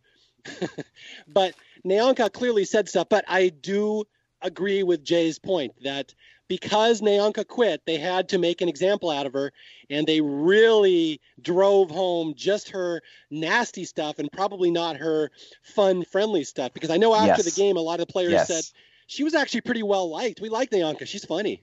And I think you see that when you look at like some of the dynamics in the game. Like I think that Nyanka was probably a really cool person to be on the island with, but we don't know that because she quit. And they I don't know. I would say to a certain extent, like, I think there are things, even like you said, Mario, outside of confessional, like what she says to Fabio or like what she says to Kelly B in that conversation that makes you think, like, I think with Nyanka, it's a thing of, if she likes you, then like you are absolutely cool and she's a really fun person to be with. But if for whatever reason she does not like you, she is going to make your life a living hell. Yeah, but that also, the asterisk there is she votes for Fabio to win. It's crazy. And I think one thing I was thinking about Nyanka too, I think it's very clear that when she's, like Mario said, she thinks she's being really funny. And I think clearly she was getting good reactions from the producers as this is going on, that this is what they're eating up.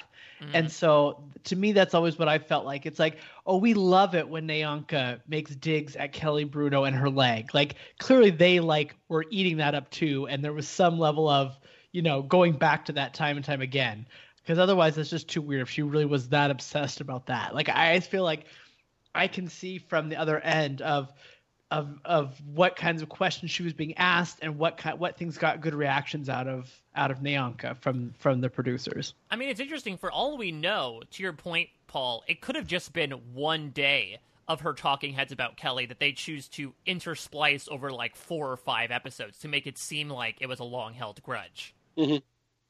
Yeah, and that's something, I wrote this defense of Purple Kelly about a year ago, and a lot of people wrote to me about it. They're like, wow, I had no idea Purple Kelly got crapped on that word badly by the editors.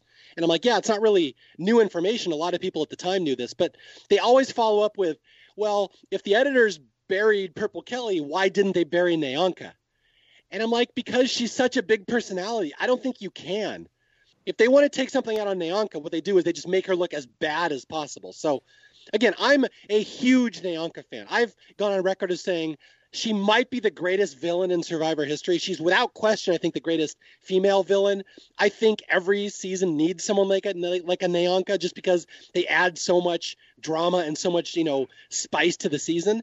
And there's always the argument, can villains go too far? Can you have a villain you just want off your screen? And people will rebut me with that. They're saying, yeah, Nyanka crosses the line. I don't like her. I don't personally think a villain can go too far. I will bring this up again in One World. I think Colton is amazing as a character. I think every scene he's in is so much better. And the season basically dies the minute he's not there anymore. But I think Nyanka's in the same boat. But again, it's a fundamental argument over what you think a villain should be doing. The season dies when Colton leaves, so did he leave in the first 5 minutes? Or pre-season? I would argue the first 4 episodes of One World are actually pretty good. Well, I do not back up that argument. I would say the 4th episode of One World is its best one, but I think outside of that, it's really tough to find anything, both before and after. So let me tell you how much we love Nicaragua. We're now talking about One World. This may be the only time we talk about One World. We may just skip over that season. All right, so we'll talk about way more about Nyanka later. Don't worry, I'm sure there's a lot more sound bites to come from her. But now let's go to Holly versus Dan and the shoes, which is the major subplot on Espada in this episode. Okay, this whole thing, this could be its own episode. Like I agree. This episode is so. I mean, this should have been a 2-hour episode or something because of all the stuff that's happening at both tribes. Like, it happens so fast. You're like, what? Like, you see this whole arc happen, and it just goes boom, boom, boom, boom, boom. But it's like so great when you think about what actually happened in this scene. Well, and the weird thing is like you say it's Holly versus Dan. Dan really has no part in it whatsoever. So what happens is, like, Jill is sitting around eating some snails, and according to Holly, apparently she's, like, making really sour faces. And so Holly, like, is saying, like, no, that's stupid, I shouldn't eat the snails. And so everyone's, like, a little concerned about her snapping at Jill, and Dan makes this remark saying Holly is, quote, crazy as shit. Apparently Holly specifically overheard that gave her the drive to release her anger by filling up Dan's shoes with sand and putting them in the ocean. Well, those swim kids in South Dakota must have been really wild if this is what really got to her. It's so inspirational, though. That's the thing. If you're an inspirational, motivational speaker, these are the kind of scenes you want to show to people. And this is also going to be our introduction to Dan Lembo, who might be, like, from a physical perspective, one of the most useless players in Survivor history. But that's an episode 3 thing. The episode 2 thing is he has $1,600 alligator shoes that Holly has taken out her anger on. Okay, for people who have not seen this in a while, yeah, she takes Dan's shoes, buries them, or fills them with sand, puts them in the water, and then the next day Dan is mad because his shoes are missing, so Holly feels bad and immediately fesses up to him by standing aggressively over him and putting her hands on his bad knees. Oh, and he has such a great, like, wide-eyed reaction where you can't tell if it's because Holly just all of a sudden came at him, or her, like you said, like, putting her hand on his very surgery-ridden knee of being like, what the hell are you doing? Yeah, the screenshot of Dan wide-eyed looking up at her, one of my favorite moments of the season, and she, like, explains, I took your shoes, I threw them in the ocean, I feel bad, so let's forgive me. And Dan's like, no, screw you, I ain't gonna forgive you. No, I think the best part is Jimmy T is like, all right, Holly, we accept your apology. And Dan's like, that's not your apology to accept. She didn't bury your shoes in the ocean. Yeah, and it's got the great reaction shot from Tyrone, where he's like, I'll keep one eye on her and one eye on my shoes. I mean, can you imagine though? Well, no. In Jimmy T's defense, though, he was like, "Okay, it's Dan. Holly buried your shoes, but in traditional pirate fashion, she made a map, and Yes. we can, I believe she's called Parlay with this group meeting, so we have to listen to her demands. Just imagine being part of a tribe. Like, look, we have had our chaotic tribes over the years, but imagine being part of a tribe where someone's like, all right, group meeting, everybody. This is not an inspirational speech that Jimmy Johnson would give. I just want to come right out and say that, yes, Dan, I did take your $1,600 shoes and bury them at the bottom of the ocean. Please, apology accepted. I understand, and I hope you can accept my apology as well. Let's get to the challenge, everybody. Break. This is after she dumped the snails, Yeah. I love that fight started with the snails. I always forget that part. Like, and that's the whole thing with this Holly scene and the dance scene. It's not just this one moment. It's an and then.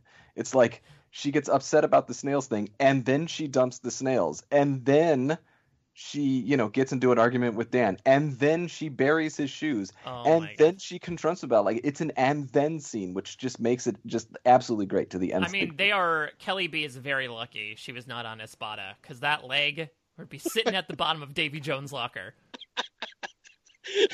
Holly buried the leg. I think that's grounds for expulsion if you take someone's prosthetic leg. I took your shoe and your leg with it and buried it at the bottom of the ocean. Although it does lead to the question, why bring $1,600 shoes to the beach?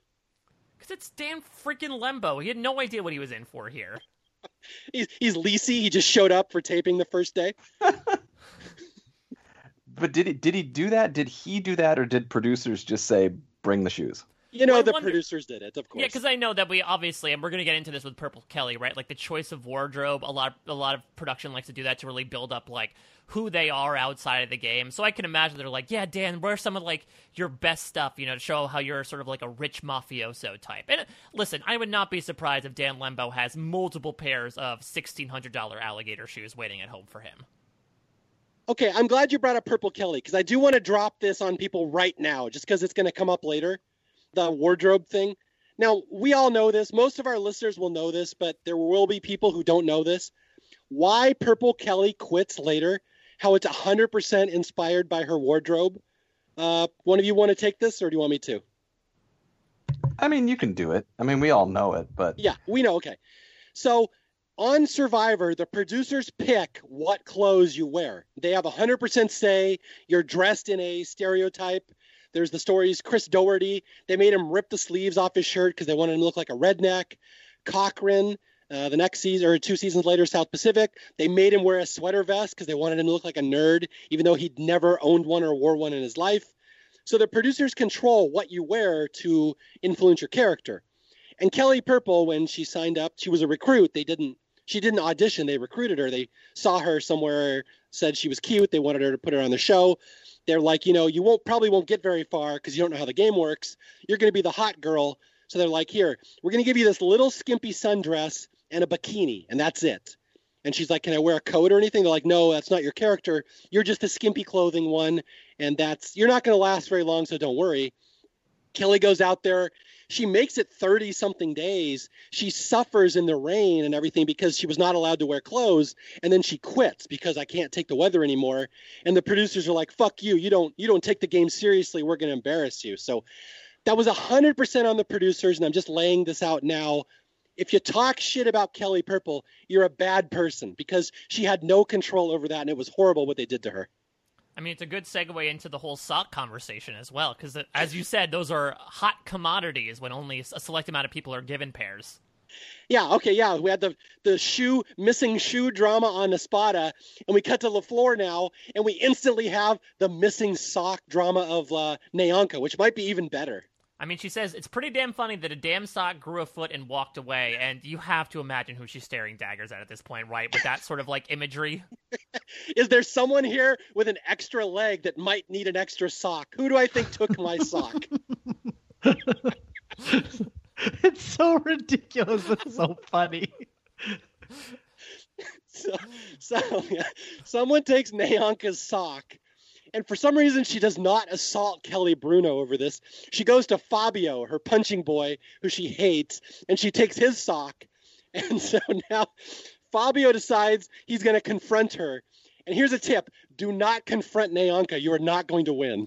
Yeah, so basically, well, first off, Fabio does not. Fabio, really fun conversation where Fabio says, "I can't find my other pair of socks," and Shannon just says, "Nay's wearing them, dummy." Shannon looks down so much on Fabio, which is interesting considering they're sort of parallel or very anti-parallel paths here. But basically, Nyanka, Fabio approaches Nyanka being like, "Okay, what's going on?" She's like, "Why are you looking at me?" And he says, "Well, I'm just looking at you." And then she says, "No, I can get loud too." And he's like, "I'm not doing anything like that." Yeah. Nyanka steamrolls Fabio. Fabio has no chance against her. So she basically takes his sock, and there's nothing he can do about it. So much for that. And I also love that Nyanka has yet to regard the Fabio nickname. She will always, or for a while, refer to him just as Judd or Judson. And the blatant, disdain with which she says the name Judd is pretty fun.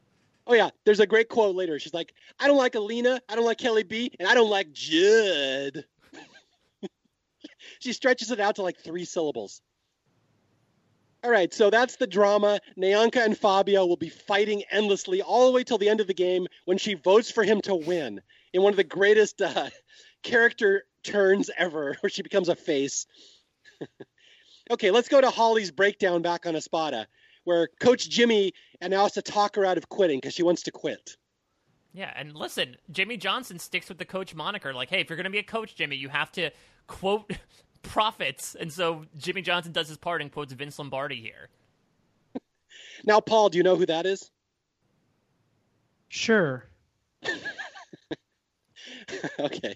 Yeah, so anyway, to be serious, this is why Holly became a motivational speaker after the season, because she wants to quit. She's spiraling downwards, and Jimmy Johnson pulls her aside and says, we need you here. You're going to have a comeback. It's going to be great. And she's like, "Thank you, Jimmy. I really needed that." And so she took this lesson, and that's what she does in life now. She tells people, if you're in a down spiral, you will have a comeback, get through this. So in all fairness, she did turn it into a nice career.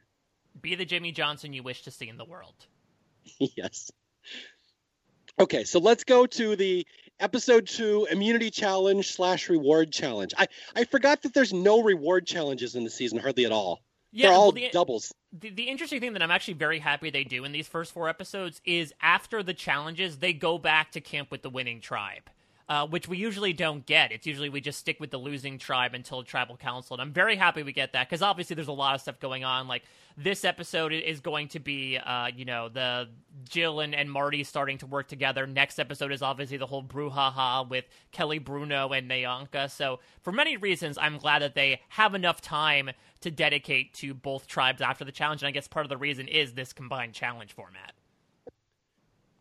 And here we go, episode 2 immunity challenge, featuring a return of the ever-popular LaFleur war dance. It only gets better. I don't know, this one's a little less hula-y. This one's just very more militant marching LaFleur. And it seems like everyone's participating in this one, at least. I think they were able to get hyper-masculine Shannon on board for this, even. Yeah, for people who haven't seen it, this is the one where they march in like soldiers on the same foot. And at the end, they all look down and they put their arms in this V formation and look up and say, LaFleur! And it's very kind of cool. Intimidating. It is. It's a good moment. Okay, so watch this challenge. This is the one where they have to get a bunch of balls, toss them on shields to each other, and then one person throws the last ball into a barrel. And the old people finally decide to use the Medallion of Power, which, if I recall, no, it gets used twice. This is the first time, right? But this is also I don't know if they had planned this advantage beforehand, but this is a huge advantage because essentially, so they already the Medallion Power advantage is that they already have one ball in the barrel, so they don't need to find it, they don't need to transport it, they don't need to toss it in there, and it also means they get to sit someone out of the challenge, which in and of itself is a huge advantage too. So it was very clear that they were pushing people to use it. And I don't know if that was an adjustment from, them not using it in the last challenge. They really wanted to incentivize them to be like, yeah, when you use this, you basically have won the challenge.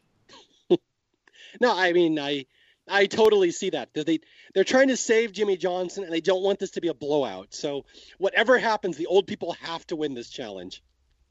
Yeah. And these challenges though, Nicaragua, are nothing to, you can use the bathroom usually when this comes on. Yeah, well, it's tough. I think, Jay brought up an interesting point earlier that, yes, we did have Samoa be used back-to-back, but that was, an all-new player season and a returning player season. This is when we start getting into having seasons back-to-back with similar makeup casts, and where you could really start to notice, like, repurposed challenges and a lot of similar theming challenges. Like, this Nicaragua is really all going to be about, like, wandering through the mud, getting something, and then bringing it back. And everyone just ends up covered in filth by the end of all these Nicaragua challenges. Including Dan's shoes. Unfortunately, yes. Yeah.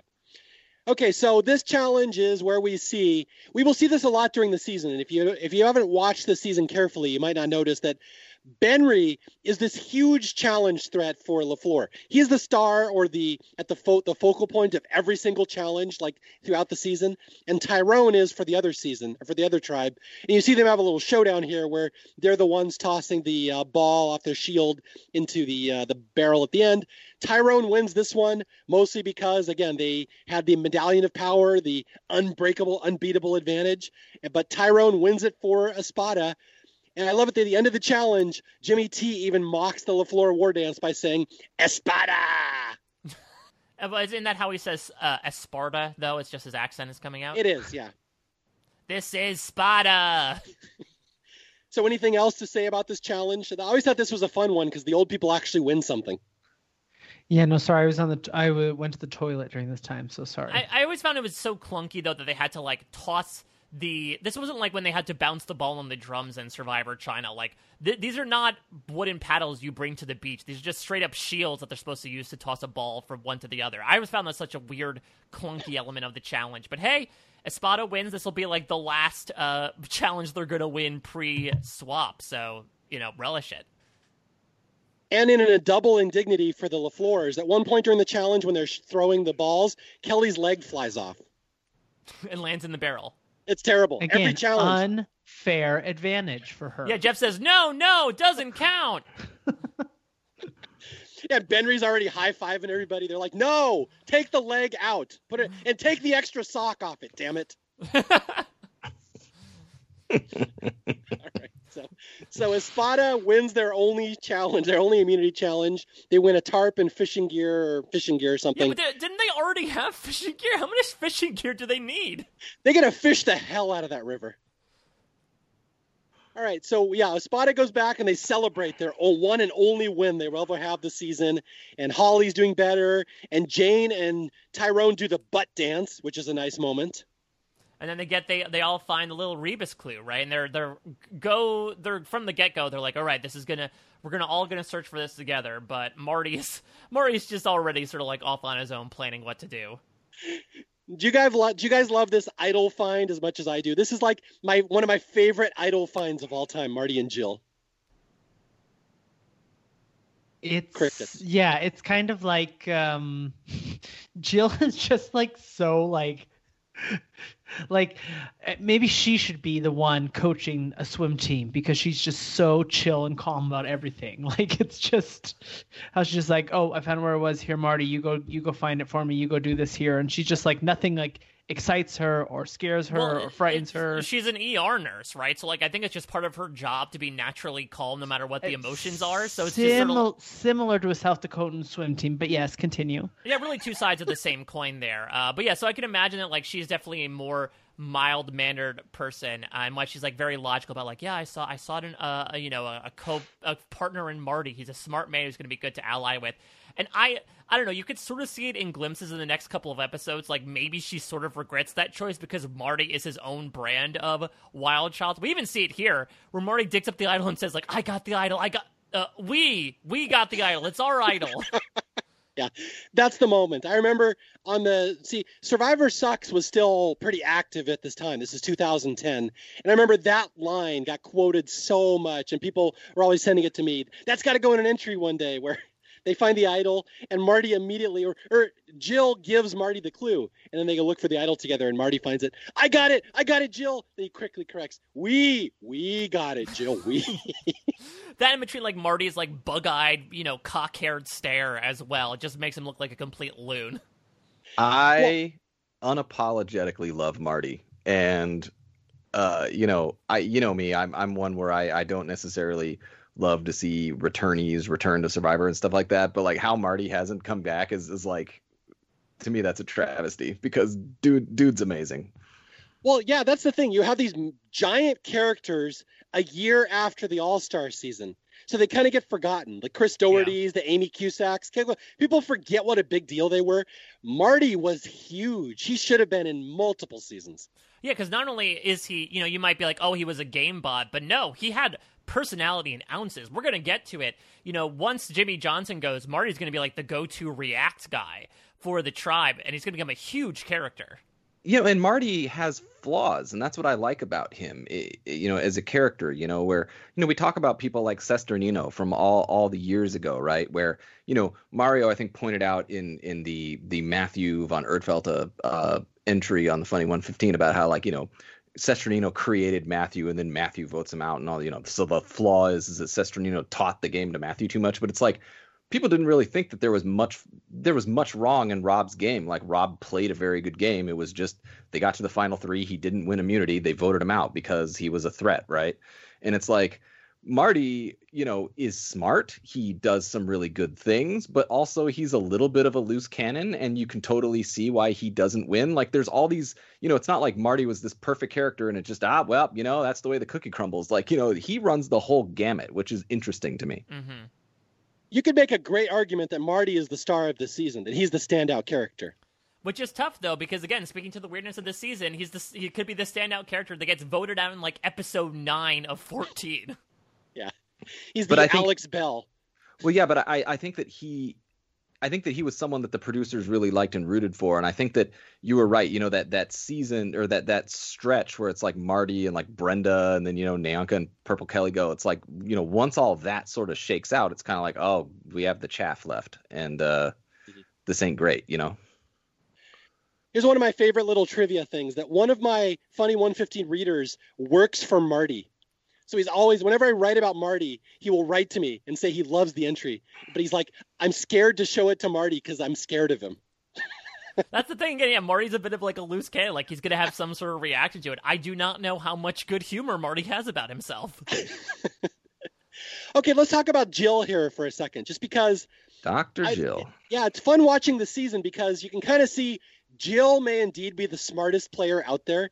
She's forever pawning her ideas off to Marty, so Marty will take the hit for them if they go bad. But she's just not aggressive enough to ever, take credit, and she ends up in a bad spot with the twist later. But one thing that I think people would find interesting is that Dr. Jill was a big celebrity on the Survivor message boards back in the day. Did you guys ever see some of her posts? Oh, yeah. She posted on Survivor Sucks, didn't she? Yeah. Yeah, and she would spill all sorts of details. She knew everything about that season. Yeah, I totally forgot about that. Yeah, I remember that was a big deal at the time. It's hard for me to think of her without thinking Dr. Jill. You know what I mean? Yeah, when you said Dr. Jill, I had to bring that up. That's what people know her as. Yeah, so she's this little nothing character in the season, but she's more significant to it than you think it is when you watch. She's like the brains behind Marty. But yeah, her big thing was she was really active on the message boards. I believe, in fact, I don't believe, I know this is true. She's the one that first tipped people off about the way the producers treated Purple Kelly. She was the one who was very much an advocate for Kelly and for the way the players were treated that season. So she was really cool, and I've interacted with her a couple times. She was very nice to the fans, very gregarious, would always write about the season, would answer questions. So she was really one of the good ones. I really appreciate what she added to the community during her peak. Even though Marty found her idol. Yeah, their idol. We found it. All right, so LaFleur, so Marty has the idol on Espada now, and now we're going to go to LaFleur, and now they're all scrambling before the vote. It's going to be either, at first it's between Brenda and Nyanka, and then eventually Shannon annoys everybody because he's bossy, and so it ends up with Chase caught in the middle again. Which alliance is he going to go with tonight?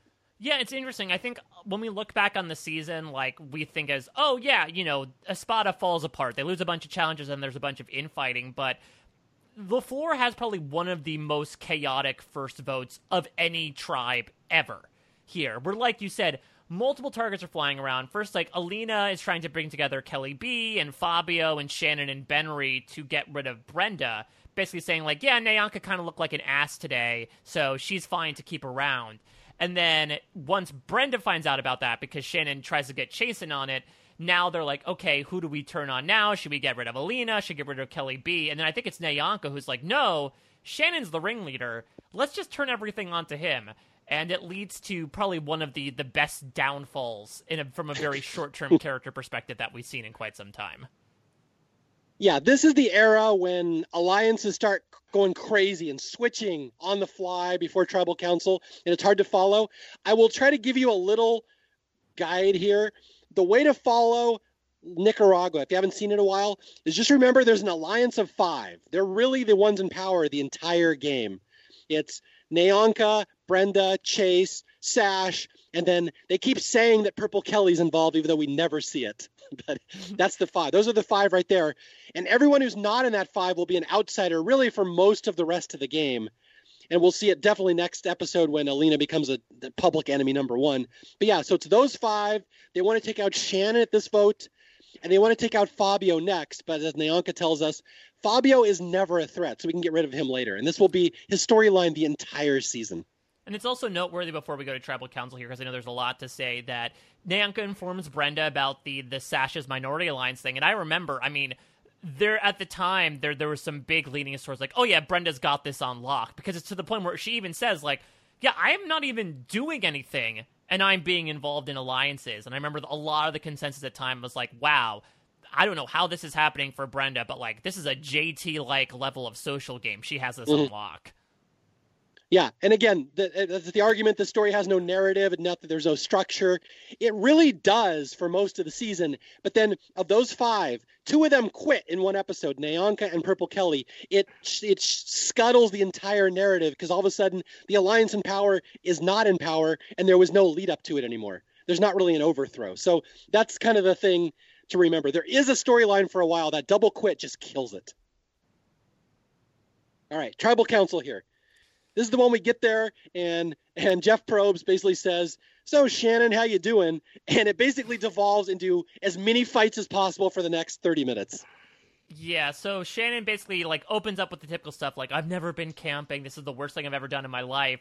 And then he segues almost seamlessly into just talking about how pissed he is that Chase has betrayed him, saying, he better hope his girlfriend stays with him on the tribe tonight, because if not, he'll be going home next. And then Chase immediately responds by being like, no, I immediately trusted, you from the beginning. And then Shannon interrupts him to say, oh, no, you're being dishonest right now. And then Jeff just muses, 21 seasons of Survivor. I don't think I've ever seen an opening question open up as much of a can of whoop ass on a tribe ever. Interesting choice of words. It's a very odd choice of words. Because, who is the can being opened on?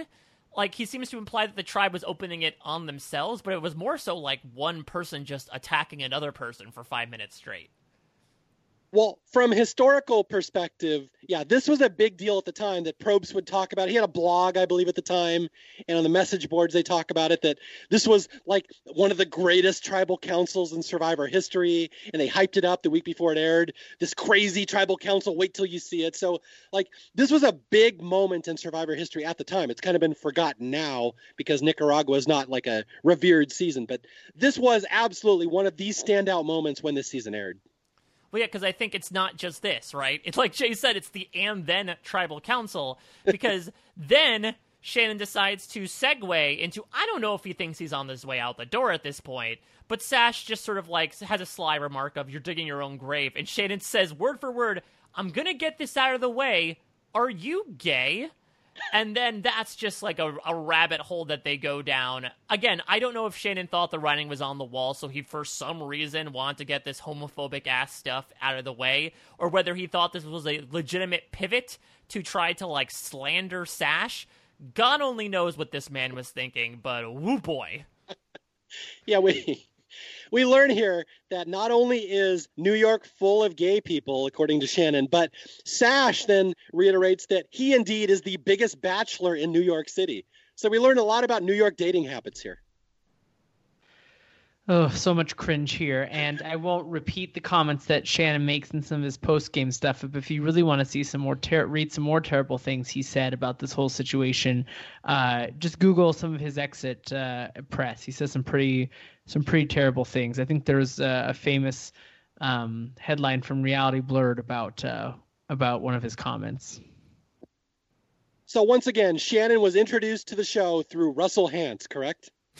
Yeah, let's sort of underline that as well, that the man who muses New York is full of a bunch of gay people was brought onto the show via the star of the past 2 seasons. Yes, the man who quote-unquote saved Survivor introduced us to Shannon and Boo and all of his friends. So yeah, thank you. All right, so let's recap all the fights that happened during this tribal council. We have fight number 1, Shannon versus Chase. That goes on for a while. Fight number 2 is Fabio versus Shannon, when Fabio tells Shannon, just shut up, man. Be united. Yeah, and then Jeff responds, Fabio, get your head out of the trees. Fight number 3, everyone against Shannon. So now it's a rumble. Fight number 4, Shannon versus Sash. That's the Are You Gay? Where Sash says, I'm the biggest bachelor in New York. I've had more pretty women than you've ever had. So they fight. And now we segue into fight number 5, where Probst compares Nyanka's naivete to Fabio's. Now it's Nyanka against Fabio. Fight number 5. Yeah, and it's less so a fight and more so like Nyanka talking about him and Fabio being like, I don't understand what's happening right now. Every time I open my mouth, he got something smart to say. Like I'm dumb. I don't like him. I think my favorite is Nyanka says, Fabio, I don't like you. And Jeff, for some reason, parrots back, Fabio, she don't like you. Yes. And then Probst asks Nyanka, are you complicated? And she's like, me? Complicated? Does his hair whip. And wow, Nyanka's on full peacock display in this one. She's awesome. Yeah, and honestly, there's a lot of, like, gift-worthy stuff here. Specifically, Nyanka's, me? No! Am I? It's almost like 3 different emotions in one reaction, and it is a sight to behold. Well, to me, it's also one of those where I think it lends to your idea that Nyanka is trying to play up something for the cameras. Because, you know, when you talk about it, you know, things are getting solidified here. So, you know, everything's kind of up in the air. But to their understanding, they've got a very, very solid majority alliance, right? You know, with the 5 that you mentioned earlier, you know, Sash, Brenda, Nyanka, Purple Kelly, and Chase. Yep. So you've got this solid alliance, right? And it's like, you know, when you're in the alliance, you can sort of try to dunk on people from time to time because it's kind of like, what are you going to do? Vote me out sort of thing. Right.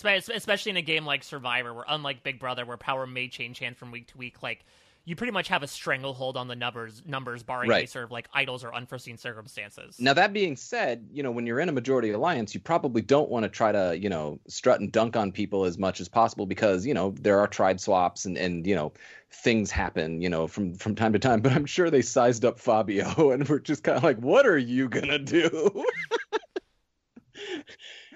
I will say one of the greatest gifts I ever got writing the Funny 115 is that Fabio sits directly behind Nyanka. So every screenshot, you get the 2 of their faces as they're fighting. They're so expressive and it's great. I have like 100 screen caps of them. Yeah, and there's a great exchange where Fabio says, can we vote? And Nyanka just says, can we? And it's clear like it's a fantastic way to cap off the end of that conversation of like both of them are equally as done with it for different reasons. And then we missed we forgot to mention the most tragic part of Tribal Council where Kelly's leg flies off. It's forever flying off. It's terrible. Ricochets off the wall. Okay, so we go and vote, and Shannon, not surprisingly, is voted out. Although there's a really interesting little editing thing here. So Shannon is voted off 7-3. It's basically everybody votes for Shannon except for Fabio and Alina. They will be the 2 on the outs. But in the next episode, in the previously on, Jeff Probst will say, Kelly B voted against Shannon, and Kelly B will forever be on the outs now. She did not vote against Shannon. She voted for Brenda. What is it? She voted in the minority. Kelly B was never in the minority on the votes, but the next episode, they just lie, and they say she voted against the alliance, and now she's in trouble. Maybe it was a thing like it was perpetuated on the island, and it was so incorrect, but because they believed it, it ended up being the correct narrative. Right, of like, yeah, Kelly B did vote with the majority, but they still hate her, so therefore she's still on the outs. Yeah, but it's funny how Probst just lies. It's a straight-up lie. Anyway, that's the end of Shannon. I can't imagine you guys have too much to say about Shannon. Anything we'd like to eulogize about this nice young man? I wish he would come back. He's just such a bright light. Everything that's right about the show, you can see through him. No, I mean, he's a terrible person, pretty terrible player. He does have interesting final words, at least, though, where he does his own mental math to say that he's been married for 11 years, so technically he is 41 years old and therefore should have been on the other tribe. It's a good point. As someone who was married at 22, I understand that logic. So, Mario, are you like a septuagenarian at this point, then, according to that logic? Yeah, I'm 46. I've been married for like 23 years. I feel way older than 46. Yes, you're almost 70 right now. I've seen life. I'm like Dan Lembo. But yeah, so I'm surprised we made it this far without mentioning Shannon's gigantic nipples. Oh, yeah, I forgot about those. Oh, Survivor sucks. Yeah, what did they call him on Survivor Sucks, Jay? Do you remember? No. I'm assuming like pepperoni nipples or something, right? No, Shan Nips. SHANNIPS, Shan Nips. All right. So that being said, like Paul said, like pause the season here and be like, wow, there's a lot of calamity going on. And not to say that there isn't going to be calamity going on with the younger tribe. We're about to get into this next episode where Nyanka, physically assaults a woman with one leg to get an idol clue. But because they don't go back to tribal council again, it's kind of going to be swept under the rug as everyone just sort of turns against this outside alliance. Yeah. From here on out, it's the young people against Alina, Kelly B, and Fabio. Although not so much Fabio because he means nothing. They hate Alina and Kelly B, and those two are on the outs the entire game. All right, let's go to episode 3, the death march of the beloved Jimmy Johnson. Let's see. We start the episode here. This is the previously on where Probst flat out lies. He says the Shannon vote left Alina and Kelly B in serious trouble. And they say Kelly B voted against the majority. And no, she didn't. But anyway, yeah, that's the narrative here, that Kelly B and Alina are in trouble. And that's all we'll really see on LaFleur for a while. And then meanwhile, Jimmy Johnson is starting his boot episode by communicating with howler monkeys. Yeah. Jimmy's boot episode is surprisingly thin. There's not a lot of good content here. In fact, that was the advertisement for this episode. Next week on Survivor, Jimmy Johnson recruits new players, and it's monkeys. But we do in this scene, we get a little bit of, like you mentioned, that sort of Marty has now sort of taken the Jimmy T side. Marty and Jimmy T are not working together, but it sort of is like this, the enemy of my enemy is my friend, where Marty's getting tired of Jimmy Johnson. He says, if Jimmy Johnson, said that you could walk across this damn lagoon, people would be doing it right now. And so Jill is trying to talk him down. Like you said, Jill's really like the cooler head of the two of them, even though Marty has the cooler hair by far. But Marty is going to be dead set in this episode in particular of no matter what, I have to get Jimmy Johnson out of here. Yeah. I mean, you look at it this way. If there's a celebrity on your tribe, it will always be his story. And this is something I know Rafe, I think we talked about this back in Guatemala. Rafe told me after the season, he's like, when Stephanie showed up on my tribe, he's like, I knew instantly that no one's ever going to let her win. She either has to be voted out right away, so it's not her story, or we're going to drag her to the end and she'll be the GOAT, because no one will ever let a celebrity win, because we want this to be our season, not hers. And I have to imagine there's a lot of that going on here on Espada. Right. And so you have to make an assessment when you have somebody like Stephanie or Jimmy Johnson in this case, in the sense of, do you vote them out now or do you take them to the end, right? And it's like, Jimmy Johnson is a nice person in theory to take to the end because, Stephanie at least has got challenge winning potential, that can throw some sort of wrench in your plans. But even still, you're pretty confident, even if she gets to the final vote, she's not going to garner enough votes to win, which was the case in Survivor Guatemala. But they were already talking about Jimmy Johnson going, in the first episode, because Jimmy Johnson, not the most of spring chickens out there, right? And for all of his wonderful celebrity and his pump up speeches and all that sort of stuff, he's you've already got Dan Lembo and things like that. You're going to drag both of them to the end. Mm-hmm. Right, so, exactly. It's like, oh well, he's not strong, and he's a big name. It's just an easy 1-2 punch. But yeah, I think this is a big episode for Marty, in that this is when I think he really starts to take control as particularly the narrator of Espada, which it's sort of again, Jimmy Johnson sort of passing the narrative torch. He was the big talking head in the previous 2 episodes, and now it's going to be Marty for these next 2 episodes. And I think what Jimmy's doing, he's giving these wonderful speeches and, giving his folksy wisdom from this, that, and whatnot. And all of that is relatively harmless in the long term. And hey, it may even be providing some nice, ego boosting benefits to it. But I think that Marty is just basically like, he's providing nothing and he's creating noise. It must be gone. Okay, so the major stories in this episode is Marty has this idol. Jill is going to persuade him to show it to the rest of the tribe for tribe unity. Say this is our idol. We'll all work together. Whose idol? Our idol. That's the thing. The circle is expanding, right? It started with Marty, moved to Marty and Jill, and is now the collective we. It is our idol now. The American people now own this idol. Yeah, exactly. But yeah, I mean, I also wonder how much this was influenced by Holly coming clean. Like, if Holly had not invented this idea of a group meeting to put everything out on the table, would Jill have been so adamant to say, no, Marty, we need to prove ourselves loyal by you saying that we found this idol, but it's going to be used for everybody in the merge? Yeah, and this scene, I always kind of forget this scene is here because Marty does this later in the season too. He takes his idol, hangs it in a tree so everybody can see it. And he's like, I'm doing this magnanimously for everybody. And they're all, thank you. And Jimmy T applauds. On behalf of the tribe, we accept this. Dan's like, no, we don't accept this stuff. And actually, the irony is that this is going to be the idol that Marty uses to broker to essentially get rid of Jill over himself later on. Oh, wow. I forgot about that. But I wanted to point out that Tyrone is the only one who's still kind of giving the stink eye to Marty. I don't trust that guy. That guy's shady. So Tyrone knows something's up, and Marty's got a game. But we'll come back to that later.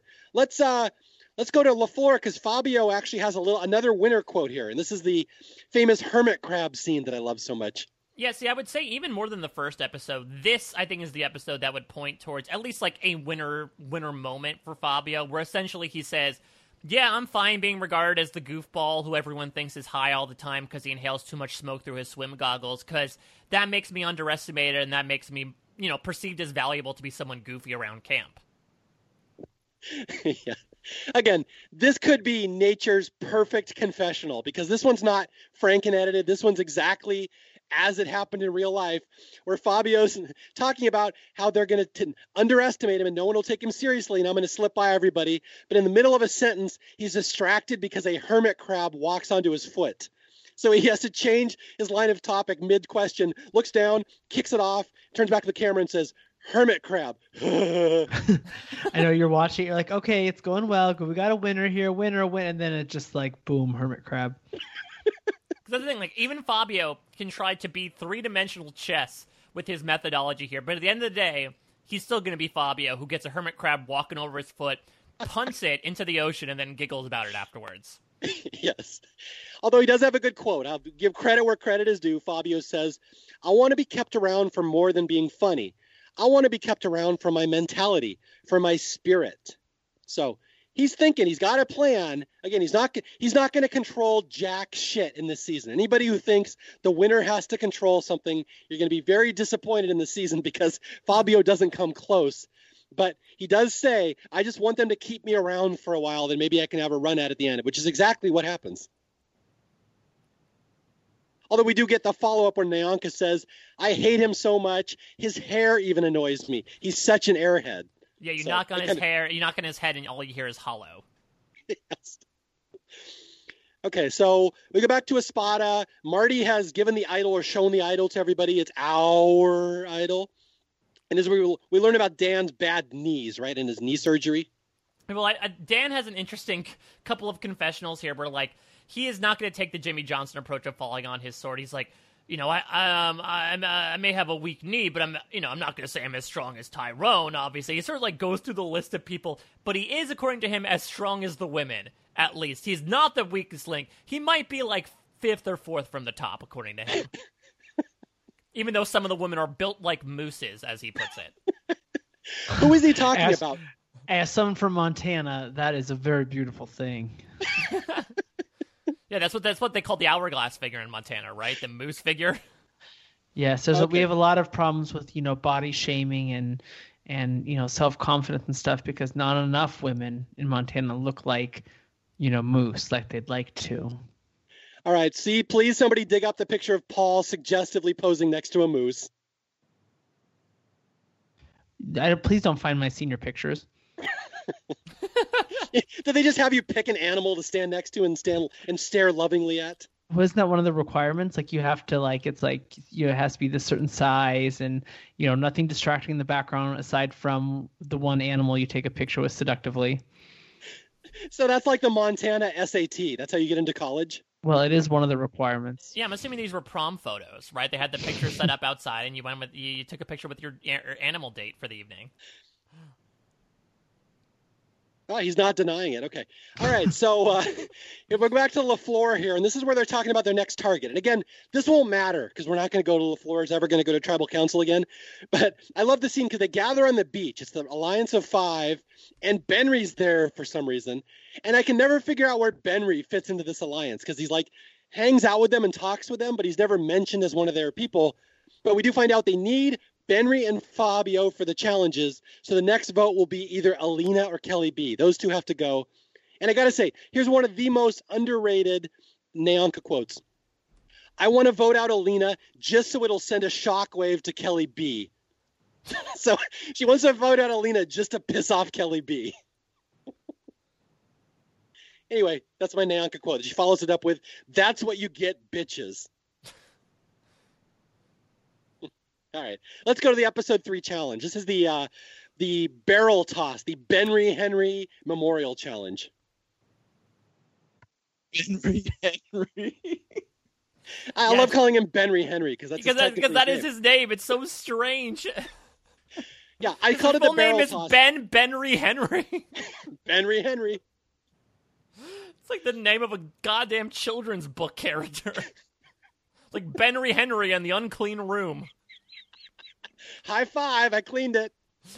Right. But yeah, I mean, this really, like, the big point from this challenge is Tyrone. It's Tyrone versus Benry again. Tyrone gets off to a hot start, but he hits a cold streak, and Jimmy T keeps doing his little, like, Horseshack from Welcome Back Kotter of, like, ooh, come on, put me in, ooh, come on. And Jimmy Johnson isn't doing it, and they lose. Yeah, I call this the barrel tossing challenge. There's 10 barrels, and you have to toss these beanbags onto the barrels. And Benry dominates for the LaFleurs. Tyrone does pretty well for the old tribe, but he gets tired. The coach, Jimmy Johnson, will not put in Jimmy T. Jimmy T has a shit fit. And this will lead to the breakdown between the Jimmys later. But yeah, Benry is the big star. Remember this, Benry will win a lot of challenges this season. He's a really big challenge threat. This is one of his crowning achievements. Though I think the bigger thing to take away here was what they literally took away, which is Kelly B and Nyanka, of all people, holding that fruit basket together, which what lies within that fruit basket will be a interesting point to focus around in the next little bit. Yeah, let me set this up and then someone else can take it. So LaFleur wins immunity. They win reward. Reward is a sustainable herb garden and a basket of fruit. And so they carry it back. And I should point out the girls all told Benry after they won the immunity, we will all massage you tonight. So Benry's going to have a good night. Happy ending for everyone. And now we go back to camp. They're all carrying their garden back to camp. Nyanka and Kelly B are both carrying the same basket of fruit, and there's an idol clue in it. And Nyanka says, when we get back to camp, I'm going to beat the shit out of her for that clue. And guess what? She does. Yeah. Who wants to touch this one? Fun TV. Yeah, I mean, it's so basically what happens. Memorable. Like a play-by-play is they get back to camp, the two put down the basket, and Kelly, I think, reaches for it, but Nyanka flat out just like elbows Kelly B out of the way. She falls on the ground. Nyanka grabs the clue, walks away, and just says, yup. And everyone is just very confused as to what just happened. Well, and also, Kelly's leg does not fly off. So somehow it stays on during all this. I'm not sure how that happened. But yeah, there's a great screenshot of Nyanka grabbing the clue, walking away with this big fuck you look on her face. And Kelly B right behind her is doing like the surprise Pikachu face. Yeah, like it's what screenshot. The hell just happened? Because I think she was expecting like, okay, I'm just going to sneak my hand in there, grab it, and then walk away. I don't think she expected to get like, basically, I don't know, not body slam, but like just elbowed out of the way so surprisingly to have Nyanka walk away. But she is apologetic. She does say sorry about smushing your bananas. Yes. I love Fabio's reaction to this. You smushed all the bananas? And then Benry says, there was a clue in there. There was a note. Fabio's like, there was a note? Fabio, always a day late and $1 short. Wait a minute. What? Where are we right now? So, okay, here we go. So Nyanka has assaulted Kelly B, which I would argue, in the context of two people fighting for an idol clue that's 2 feet away from you, is probably, I mean, you could make the defense, anything goes when you're grabbing for the idol clue. But Nyanka now sits down and goes for the confessional. She's like, Kelly B is going to make it sound like she's the victim. She's like, go ahead, I'll do it again. Next time I'll push you so hard that damn leg will fly off.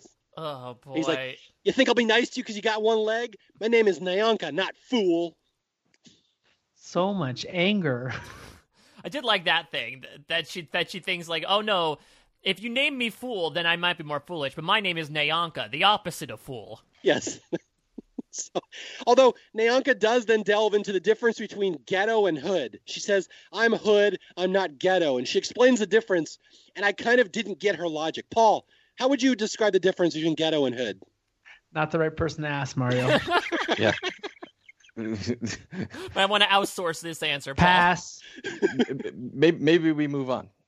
But yeah, I think this is tough again, because it's like, it's one thing to get in the heat of the moment and, do anything for an idol clue, right? There's always this question of, like, what would you do to get ahead in the game?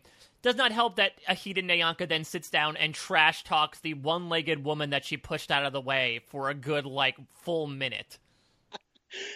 Now, sadly, this is not her greatest moment. The next one's, I think, the next episode, when Nyanka says, you better keep that leg away from the fire. Oh, my God. Come on. How could you not love the over-the-topness of Nyanka? This is Johnny Fairplay level villain here. Right, but I think there's sincerity here. It's not Johnny Fairplay, having that sneer to it. It's Nyanka being like, oh, man, I'm going to get that one-legged woman. I'm honestly truly surprised, not necessarily in this situation, but I think that isn't it a rule in Survivor, or, correct me if I'm wrong, it's a rule you cannot physically punch somebody, and if you do, you'll be asked to leave the game.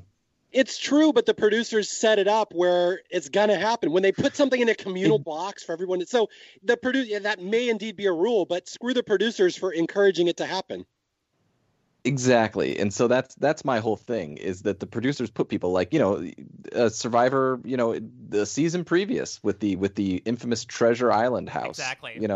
And things like that. Like, they put people in the situation where they have to maybe wrestle or jostle for clues. And it's like, things like this is going to happen, right? And it's like, we can all sit here and, villainize Nyanka for pushing Kelly Bruno out of the way for the clue. But it's like, that's literally what the producers wanted to have happen. Mm-hmm. And it's like, well, what are you going to do? Possession is 9/10 of the law, 10/10 of the law out here in Survivor. As it is, if you have it in your hands, you have possession of it, right? And so, you can say, well, Nyanka was unfair and elbowing Kelly B out of the way, but it's literally how it was set up to do. We talk about how, you can't make friends out here. You got to, keep your emotions in check and do what you need to do to win. And it's like, well, if they put an idol clue in front of you, or they put some sort of, advantage in front of you, and you have to, elbow somebody out of the way to get it, you're going to do it. You probably should do it. Mm-hmm. And I have a hard time with, then she has confessionals where she's all, pumped up from the moment and, crowing about her victory and all that sort of stuff. But I sit here and go, why do we have this situation? Why is this a thing? Well, this goes back to what we talked about with Micronesia. The show started to get very trashy around that season. And you even think back to 2 episodes ago, or 1 episode ago, Holly in an earlier season would have been thrown out of the season for stealing Dan's shoes and ruining them. But now we're encouraging it. It's a great moment. So that's the thing. The producers are getting very flexible with their rules. It's a bad headline, but a headline nonetheless. Woman shoves one-legged woman aside to get an idol clue.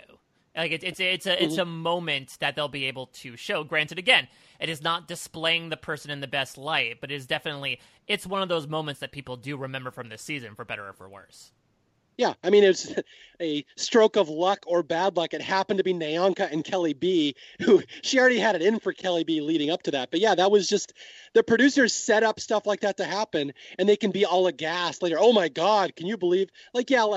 Not to talk about it too much, but there's some definite scenarios later in the seasons of the 30s. The producers set stuff up and they're like, oh my God, I can't believe that happened. I'm like, screw you. You set that up to happen. You wanted it to happen. So although it should go without saying, Nyanka, of course, lost her job after the season. I don't know if people know that. She was a PE teacher at a school. Mm-hmm. She was fired because of the portrayal on TV, which, whatever. But again, that's what happens with this trashy show Survivor has turned into by now. You get these situations where really bad stuff can happen. Well, I think, again, it also goes back to the age stuff as well, too, right? That, like, again, it's not people in their 30s, it's people in their 20s. We've all been through our 20s. We know how impetuous we can be at that time. So I do think a lot of the decisions that were made on the floor or the actions that were done a bit in immaturity, especially when you have other people of your age on the tribe that sort of feed that behavior as well. Yeah, although I should point out, you don't think Marty would have beaten somebody to death for an idol clue in the fruit basket? No, he would say it's our idol clue. Yeah. I want to see Marty and Jimmy T fighting for a clue. Well, no, Jimmy T would have taken out his cutlass and just, really done a swashbuckle. Yeah. Okay, let's go to the end of the episode here. I want to skim through this because I want to get through 4 episodes in this podcast. This is the last 20 minutes are Jimmy Johnson's final moments, where not a lot happens here. Spot is going to tribal council. It's going to be Jimmy Johnson or Dan. Again, Dan will forever be a target. But Jimmy Johnson, basically, there's a neat scene here where he kind of talks to Jimmy Johnson kind of talks to Marty here, and Jimmy almost asks Marty to vote him out. It's kind of an interesting scene. He's like, this is your tribe. If I'm not here, you got to take the reins. You got to lead someone to $1 million. So Jimmy kind of knows, I think, the writing's on the wall here. And this does lead into the bigger question that people have asked for years. Does Jimmy Johnson just quit here and the episode never showed it? I mean, it's sort of like, I think it sort of is like what we went back to with BB, right? Where, like, it wasn't an actual quit. It's more so he saw the writing on the wall. Last time they said, it's between Coach and Wendy. Wendy left. Guess who's next on the chopping block? That I think he saw the limits of his skills. He saw the situation he was in. He himself talked about how this was the toughest thing he had ever done, and he had underestimated the experience. So I don't think he quit, but I would say that I think he was definitely at peace with how he left, unlike the person that went before him. Yeah, and there's not really a whole lot that happens this episode. It's going to be Jimmy or Dan, and it's the ethics. Can we vote out Jimmy Johnson? Although there's a nice little subplot of Jimmy T, once again being an asshole, just yelling at everyone that nobody's giving him a chance and he wants to be heard. It's like, shut up, dude. Yeah, well, the moment comes at Tribal Council. Really, I think the height of Jimmy T's, as Mario's going to say, delusions of grandeur, where basically Jimmy T's like, yeah, me and Jimmy haven't sat down and really talked. And Jeff's like, really? We're 9 days in and that hasn't happened. And Jimmy T's like, yeah, I mean, I think it's because, I'm a leader type and he's threatened by me. He feels jealous. And again, a great Tyrone reacts moment where he just flat out calls that baffling. I think that, sorry, to go back to the previous, I also think it happens more than necessarily we see, and it's again editing in the sense, think back to Australia, right? When the Colby-Tina alliance has a stranglehold on the game, they were literally letting people know that they were going to go. And, there's that whole famous thing where, they talked to Roger, and Roger was like, vote me out before Elizabeth because I have a bunch of money and I don't need the next place finish sort of thing.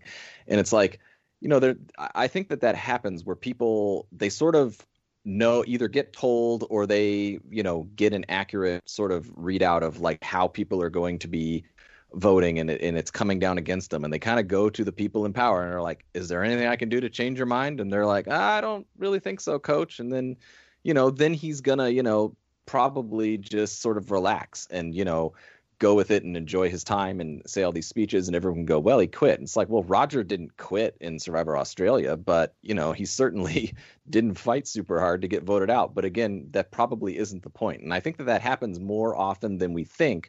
But that's not fun editing for the most part to, just have this person's going and he knows it and everyone knows it. And we're just going to, wait till the tribal council and vote him out. Yeah, I mean, that's modern Survivor editing too, right? It's like this person or that person. When it really was like a slam dunk vote, they still had to not only say like who's going to go, but it really was building up this entire storyline of, okay, this was Marty's doing.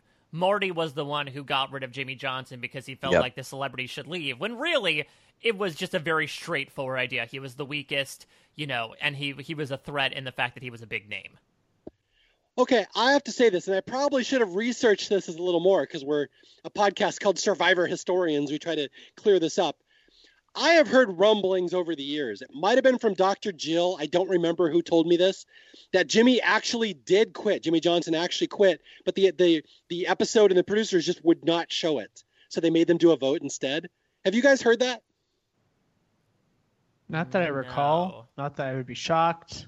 Yeah, I'm not gonna say I would be shocked. I'm not trying to, everything that I said is valid. That being said, if Jimmy Johnson actually quit and they covered it up, with the editing and the vote and all that sort of stuff, yeah, fine, whatever. But yeah, it's Survivor Nicaragua, man. Who cares? Yeah, it doesn't matter to me all that much. But if you want to go down a rabbit hole, Google, did Jimmy Johnson quit Survivor Nicaragua? Because I know there's been stuff written about this, and it's very shady what really happened. Again, it makes no difference in the season. Personally, I don't care if people quit one way or another, but I have heard that it was not portrayed exactly the way it went down. And let's see. The only other significant thing that happens before Jimmy Johnson goes is that Holly and Jane make a pact that have each other's backs for a while. Though, if I'm in danger, you'll tell me, I'll tell you. That comes into play later, if I recall, but nothing for now. For now, it's just Jimmy Johnson's gone. Espada can finally have a storyline that's not him. I have your back. You have my back. Do you have my back? I have your back. What do you feel about snails? How much are your shoes? Yeah. How good are you at swimming? Okay, so we don't have much to say about Jimmy Johnson that hasn't already been said. Again, probably the biggest celebrity who's ever been on Survivor, has almost no impact on the season whatsoever other than persuading Holly not to quit, I guess. But that's about it. And from an airtime perspective, he was a big part of the first 3 episodes, which, again, leaves this weird question, even in episode 4, of, what now? The main narrator of the older tribe is gone now. What happens next? And apparently what happens next is Jimmy T keeping everyone up all night, horrendously singing American Girl. I wasn't sure if we were going to get through 3 or 4 episodes on this podcast, but the next episode is so straightforward and quick that we're just going to whiz through it. Basically, here's the short version. Jimmy T wanted to get rid of Jimmy Johnson so Jimmy T could be the leader. Jimmy T crashes and fails at everything he tries so spectacularly, he is instantly voted out. That's the next episode. Yeah, this really is like an amplification almost of the Wendy stuff, right? Because this was a long time coming of Jimmy T's great, I can spread my wings. Can't you feel a brand new day? And it's just him being utterly failure at everything, from trying to throw the net out by himself despite the fact that he is a fisherman, to trying to keep morale up, and then it cuts to Marty, who is now being oh yeah, okay, now it's Jimmy Tarantino's time to go. I'm done with him. We were allies for a short period of time, but now I don't need him anymore. Here's a tip. Anyone who's listening who wants to go on Survivor, and all that sort of stuff. If you ever have to utter the phrase, give me a chance at something, 98% of the time you are on the wrong track, right? If you want to be the leader of the tribe, saying I could be the leader, you all need to give me a chance, is probably not the avenue. It's literally probably the exact opposite avenue you should take. Well, not to mention it's also going to be this weird, stupid-ass convoluted logic where after they lose the challenge, Jimmy T's going to be oh man, I wish I had been put into a role in the challenge. And they're would it have made a difference? He's no, but the opportunity would have been nice. I would have really liked it. A couple great quotes here at the start where Marty is now running the tribe now that Jimmy Johnson's not there. Jimmy T is the last obstacle in the way, and Marty says, all you got to do with Jimmy T is give him a little rope and he'll hang himself from the nearest branch. It's just what happens. Although Jimmy T has one quote about Jimmy Johnson. You said earlier that Jimmy uses weird words. Jimmy says, all Jimmy Johnson ever did for us was give speeches that any chucklehead could do. I guess they said that a lot aboard the schooners or the yachts. Yeah, so let's see. We're going to race through this episode. So LaFleur finds an idol. Nayanka has the clue with Brenda. They go look. And Nayanka finds the idol, puts it in her sock, and says, not even a one-legged person can stop me now, which is was it her sock, or is she still co-opting Fabio's socks? And does that make it his idol technically? Oh, that's an interesting ethical question. That could be Fabio's idol. But yeah, I think Nay also takes the exact opposite approach that Marty did, where she's yeah, I found this with Brenda, but actually it's my idol and only my idol. Yes. Yeah, Brenda solves the clue, figures it out, Nayanka. So Nayanka has an idol, which she will never use. She'll quit the game with that idol later. But, and now, just, again, every time I think Nyanka has reached peak villain, I forget she has one more scene to double down. She finds the idol, and now she goes and mocks Alina and Kelly B for looking for the idol and basically calls them idiots and tells her, keep your leg away from the fire. Oh my god. Yeah, this is really tough. Because Kelly B and Alina are just sitting there, and Nyanka, true to the man who recruited Shannon himself, wants to do quote-unquote mental warfare, which, surprise, surprise, never works on Survivor, by like getting in their head by basically being like, hey, I have the idol and I don't like you. But man, oh, the irony of Nyanka saying, I hope I can mentally torture Kelly B enough that she quits the game. Yeah. Okay. And I just have on my notes here, on Espada, Marty and Jimmy T spar over leadership. And next to it I just wrote, duh. So, okay. So the immunity challenge in this episode is both tribes pick a leader, and he's going to be the caller, and everyone else will be blindfolded, and you have to go around and pick up all these items in the woods, whatever. And sponsored once by again, Sears, right? I was going to say, after this challenge, did Jimmy T say, et tu, Sears? The Sears give it, the Sears take it away. I would say it's kind of a slap in the face, and this is the episode he goes home on. Oh, wow. I never caught that before. That's amazing. Okay, but yeah, and so what is this, Marty? Is it? Yeah, Marty picks Tyrone as the caller just to troll Jimmy T. Yeah, basically. And so Tyrone and Brenda are the callers, and honestly, it's just that the younger people use the Medallion of Power. They get 2 items automatically, and surprise, surprise, that's a significant lead and gives them the win in the challenge. Yeah, the young people dominate this challenge, and Tyrone does his best, but no one can hear him. Jimmy T doesn't listen. It's just a huge crash and burn. Jimmy T is so pissed they didn't pick him as caller. Anyway, we're going to go back to Espada's last tribal council. But first, we have a scene I have to mention, just because this is so emblematic of what Survivor has turned into by this point. Okay, so LaFleur won the immunity challenge and the reward. Thank you, Benry. Benry, high fives, everybody. They go back to camp, and Fabio pulls out this tarp. They have a tarp, and he says, yay, Kelly Purple can sleep now, because this has been Purple Kelly's issue all along. She has no clothes. She's freezing. They always get hit by the rain. They have a tarp. Fabio's first instinct, if you watch, is to be happy for Kelly Purple because he's looking out for her, and he's caring towards other people. And this is why he wins the season later. However, we do not see any of that Kelly Purple and Fabio interaction because in the foreground, Chase found an idol clue. And it's far more important to show the idol clue hunt than Fabio actually bonding with someone who's going to give him the winning jury vote. I just wanted to point that out. Though I think this is supposed to play into, again, the whole Brenda mastermind arc, in that I don't think it matters that Chase finds the clue because the idol's been found.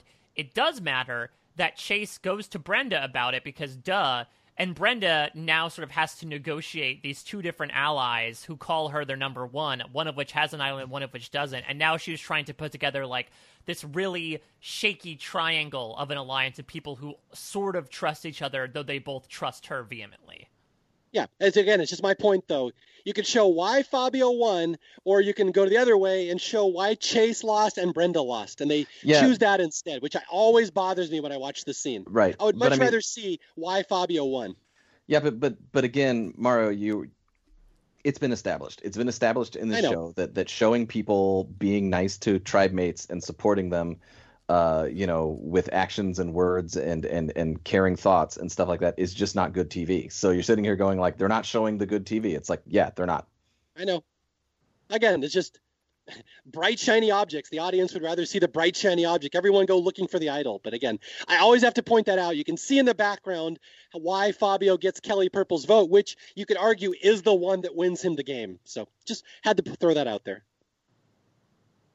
All right, so back to Espada. We're about to lose Jimmy T, as Jay said, the most insignificant character ever.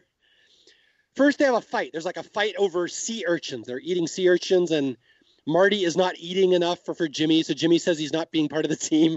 And Marty's like, fuck you, dude. Well, no, because I think they were going for it together, and Marty was like eating a couple off on his own, and JT's like, you're not contributing to the company pot. And Marty's like, I don't care. And Jimmy, and they just get into a little spat about it. And Marty very like vociferously basically compares their confrontation to putting a gun to your mouth, pulling the trigger, and blowing your brains out from Jerry and Jimmy T's perspective, essentially saying like game over, but in a very graphic way. Yeah. That's the rule on Espada. People forget that. Do not cross Marty. And that would have been a much more significant storyline if they don't twist the very next episode. But yeah, Marty is in complete control here. Jimmy T has crossed him for the last time. We go to tribal council, and once again, the girls all want to vote out Dan because Dan is worthless. But Marty starts throwing his weight around. We got to get Jimmy T out. And Jimmy T is voted out, I think, 5-3. Yeah, it's probably the closest vote they've had so far, but I think even he sees it as actually pretty comparable to Wendy in that he's a pretty outrageous character, but he has confessionals like, I'm not feeling so good, I haven't been able to bond with these people. And he actually has like a therapy session at Tribal Council where he admits that, he begrudgingly is fine being a follower and like actually has to pause for a second because he's super emotional about it. It's a weird thing where, like you said, it is a march to the grave for Jimmy T.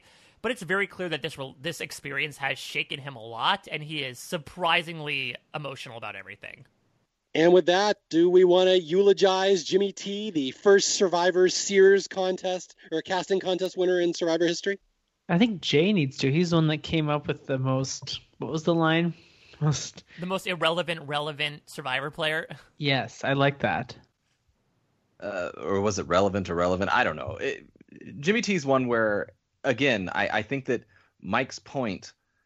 I think that my point with that line is almost more eloquently put by Mike in the beginning of this episode that we've done here, which is that these first few boots, with Jimmy Johnson, Jimmy T, Shannon for better or for worse, and even Wendy to a point. But these first 4 episodes are very, I don't want to say action packed, even though I guess they are, but they're very rich with lots of little things going on there.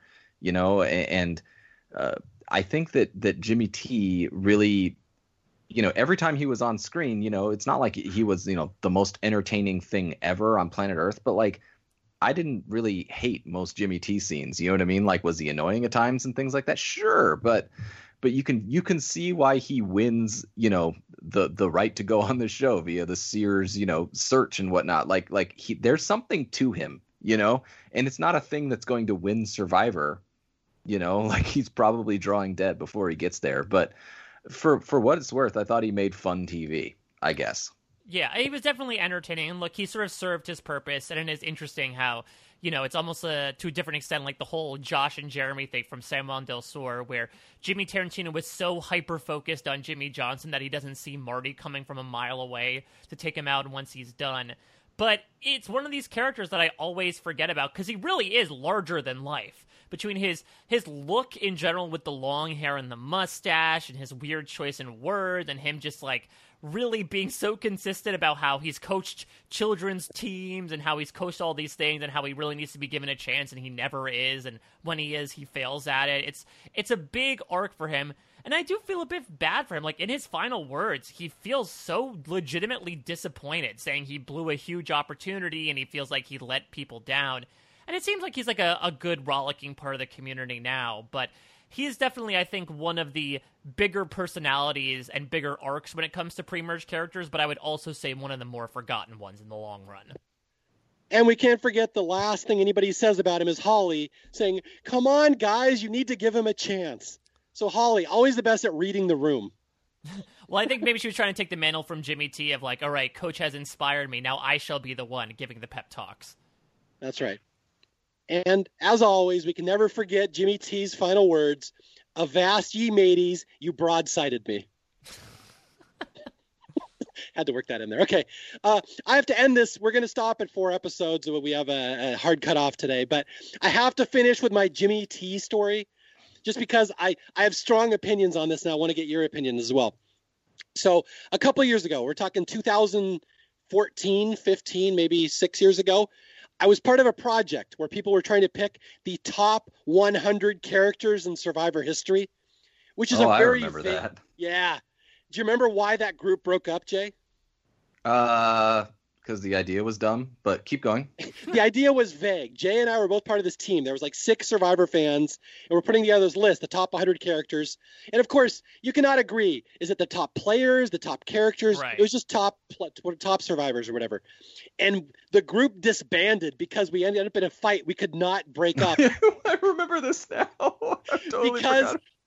The old timers in the group, like Jay and me, thought Gretchen Cordy was very important to consider as one of the top 100 characters in Survivor history. Gretchen from Borneo. The new school people thought Jimmy T from Nicaragua should take her place instead. So the Jimmy T versus Gretchen blood debate divided the group to the point we could not finish the list, and we all rage quit because nobody would bend. I remember that now. I forgot that it was Jimmy T. I remember we had a row over Jimmy T, but I forgot it was Jimmy T or Gretchen. Yeah. Oh. And to this day, I have to hate Jimmy T because he ruined that list. Because Gretchen is way more important than Jimmy T in Survivor. How is that even an argument? Yeah. Oh yeah, I know it's these new Jimmy school. T ruined that list, Mario. Jimmy T ruined it. It's these new school chuckleheads that all argue that Jimmy T is bigger than Gretchen, and it killed me. I had to quit. So, anyways, had to bring that up. And that is how you end a podcast. Agreed? Thank you. I mean, it's tough. Like, I know we sort of breezed through episode 4, but arguably I think we have just concluded, like, the high point of Survivor Nicaragua. It's gonna be a weird stretch from here on out. Here's the thing. It's like, this is what I think, like, moving, like, there's always going to have to be a tribe shuffle, like, from here on out. Like, very few, I know in the next couple seasons, they back off from it. But then it pretty much just comes to standard that we have to mix things up. We have to keep adding these things in. But I feel like at this point, like, there's so much that can happen on both. Like, I feel like there's still so much to happen story-wise with both these tribes that just to, like, you know, completely mix it up and throw everything else, it just kind of like the story was going somewhere. Well, see, I'd argue there's still a lot of really fun, big moments in the season, but they contribute nothing to the storyline. They're just, again, SNL skits. So I really like this season. I'm really looking forward to talking about parts 2 and 3 of this podcast. But to Mike's point, I mean, yeah, the best part of the season's really over. It's really various degrees of incomprehensible or just Probst lying to you about what's happening until we have a winner that emerges out of the dust. But I'd argue that in itself is a fun story when someone wins with no story. I like that. So is that, are we done here? Or part 1 of Nicaragua? Are we ready to wrap it up? Yeah, I think we're done with our podcast. Yes. We did a great job. We did, wearing our gold, because that's what winners carry gold. To quote Eve, who will be a star of part 2 here. I'm glad we mentioned Eve at least twice in this podcast, so that hopefully will make up for the 0 times we'll mention her next time. Including her boot. We probably won't even mention it. I know. We'll just talk about Jimmy T again. Oh, yeah. No, next time we have to get into the, by far, still one of the most baffling things to be seen on Survivor, the Kelly Bruno tie vote thing that still nobody knows exactly what happened to this day. See, that's the thing. I don't know why people can hate this season. It's so weird and so incomprehensible. You have to love it because it's such an outlier. That's how I look at it. But again, I know people take Survivor more seriously than I do, so they really don't like seasons that don't make sense. This season is the king of not making sense. All right, so we're going to sign off here again. Thank you for listening. Hope everyone's safe out there during the pandemic. Stay safe. I don't know when our next episode is going to be out. I guess that won't matter if you binge these episodes in 10 years and they appear back to back. But in real life, there may be a gap here. But anyway, thank you for listening. As always, I'm Mario Lanza. I'm Jay Fischer. I'm Mike Bloom. I'm Paul Asleson. And the words of Jimmy Tarantino, arr. Talk to you guys later. Thanks for listening. Bye. We gotta find it. Gotta keep digging. Can't give up, I guess. We know it's here. I know we must be close. Right here.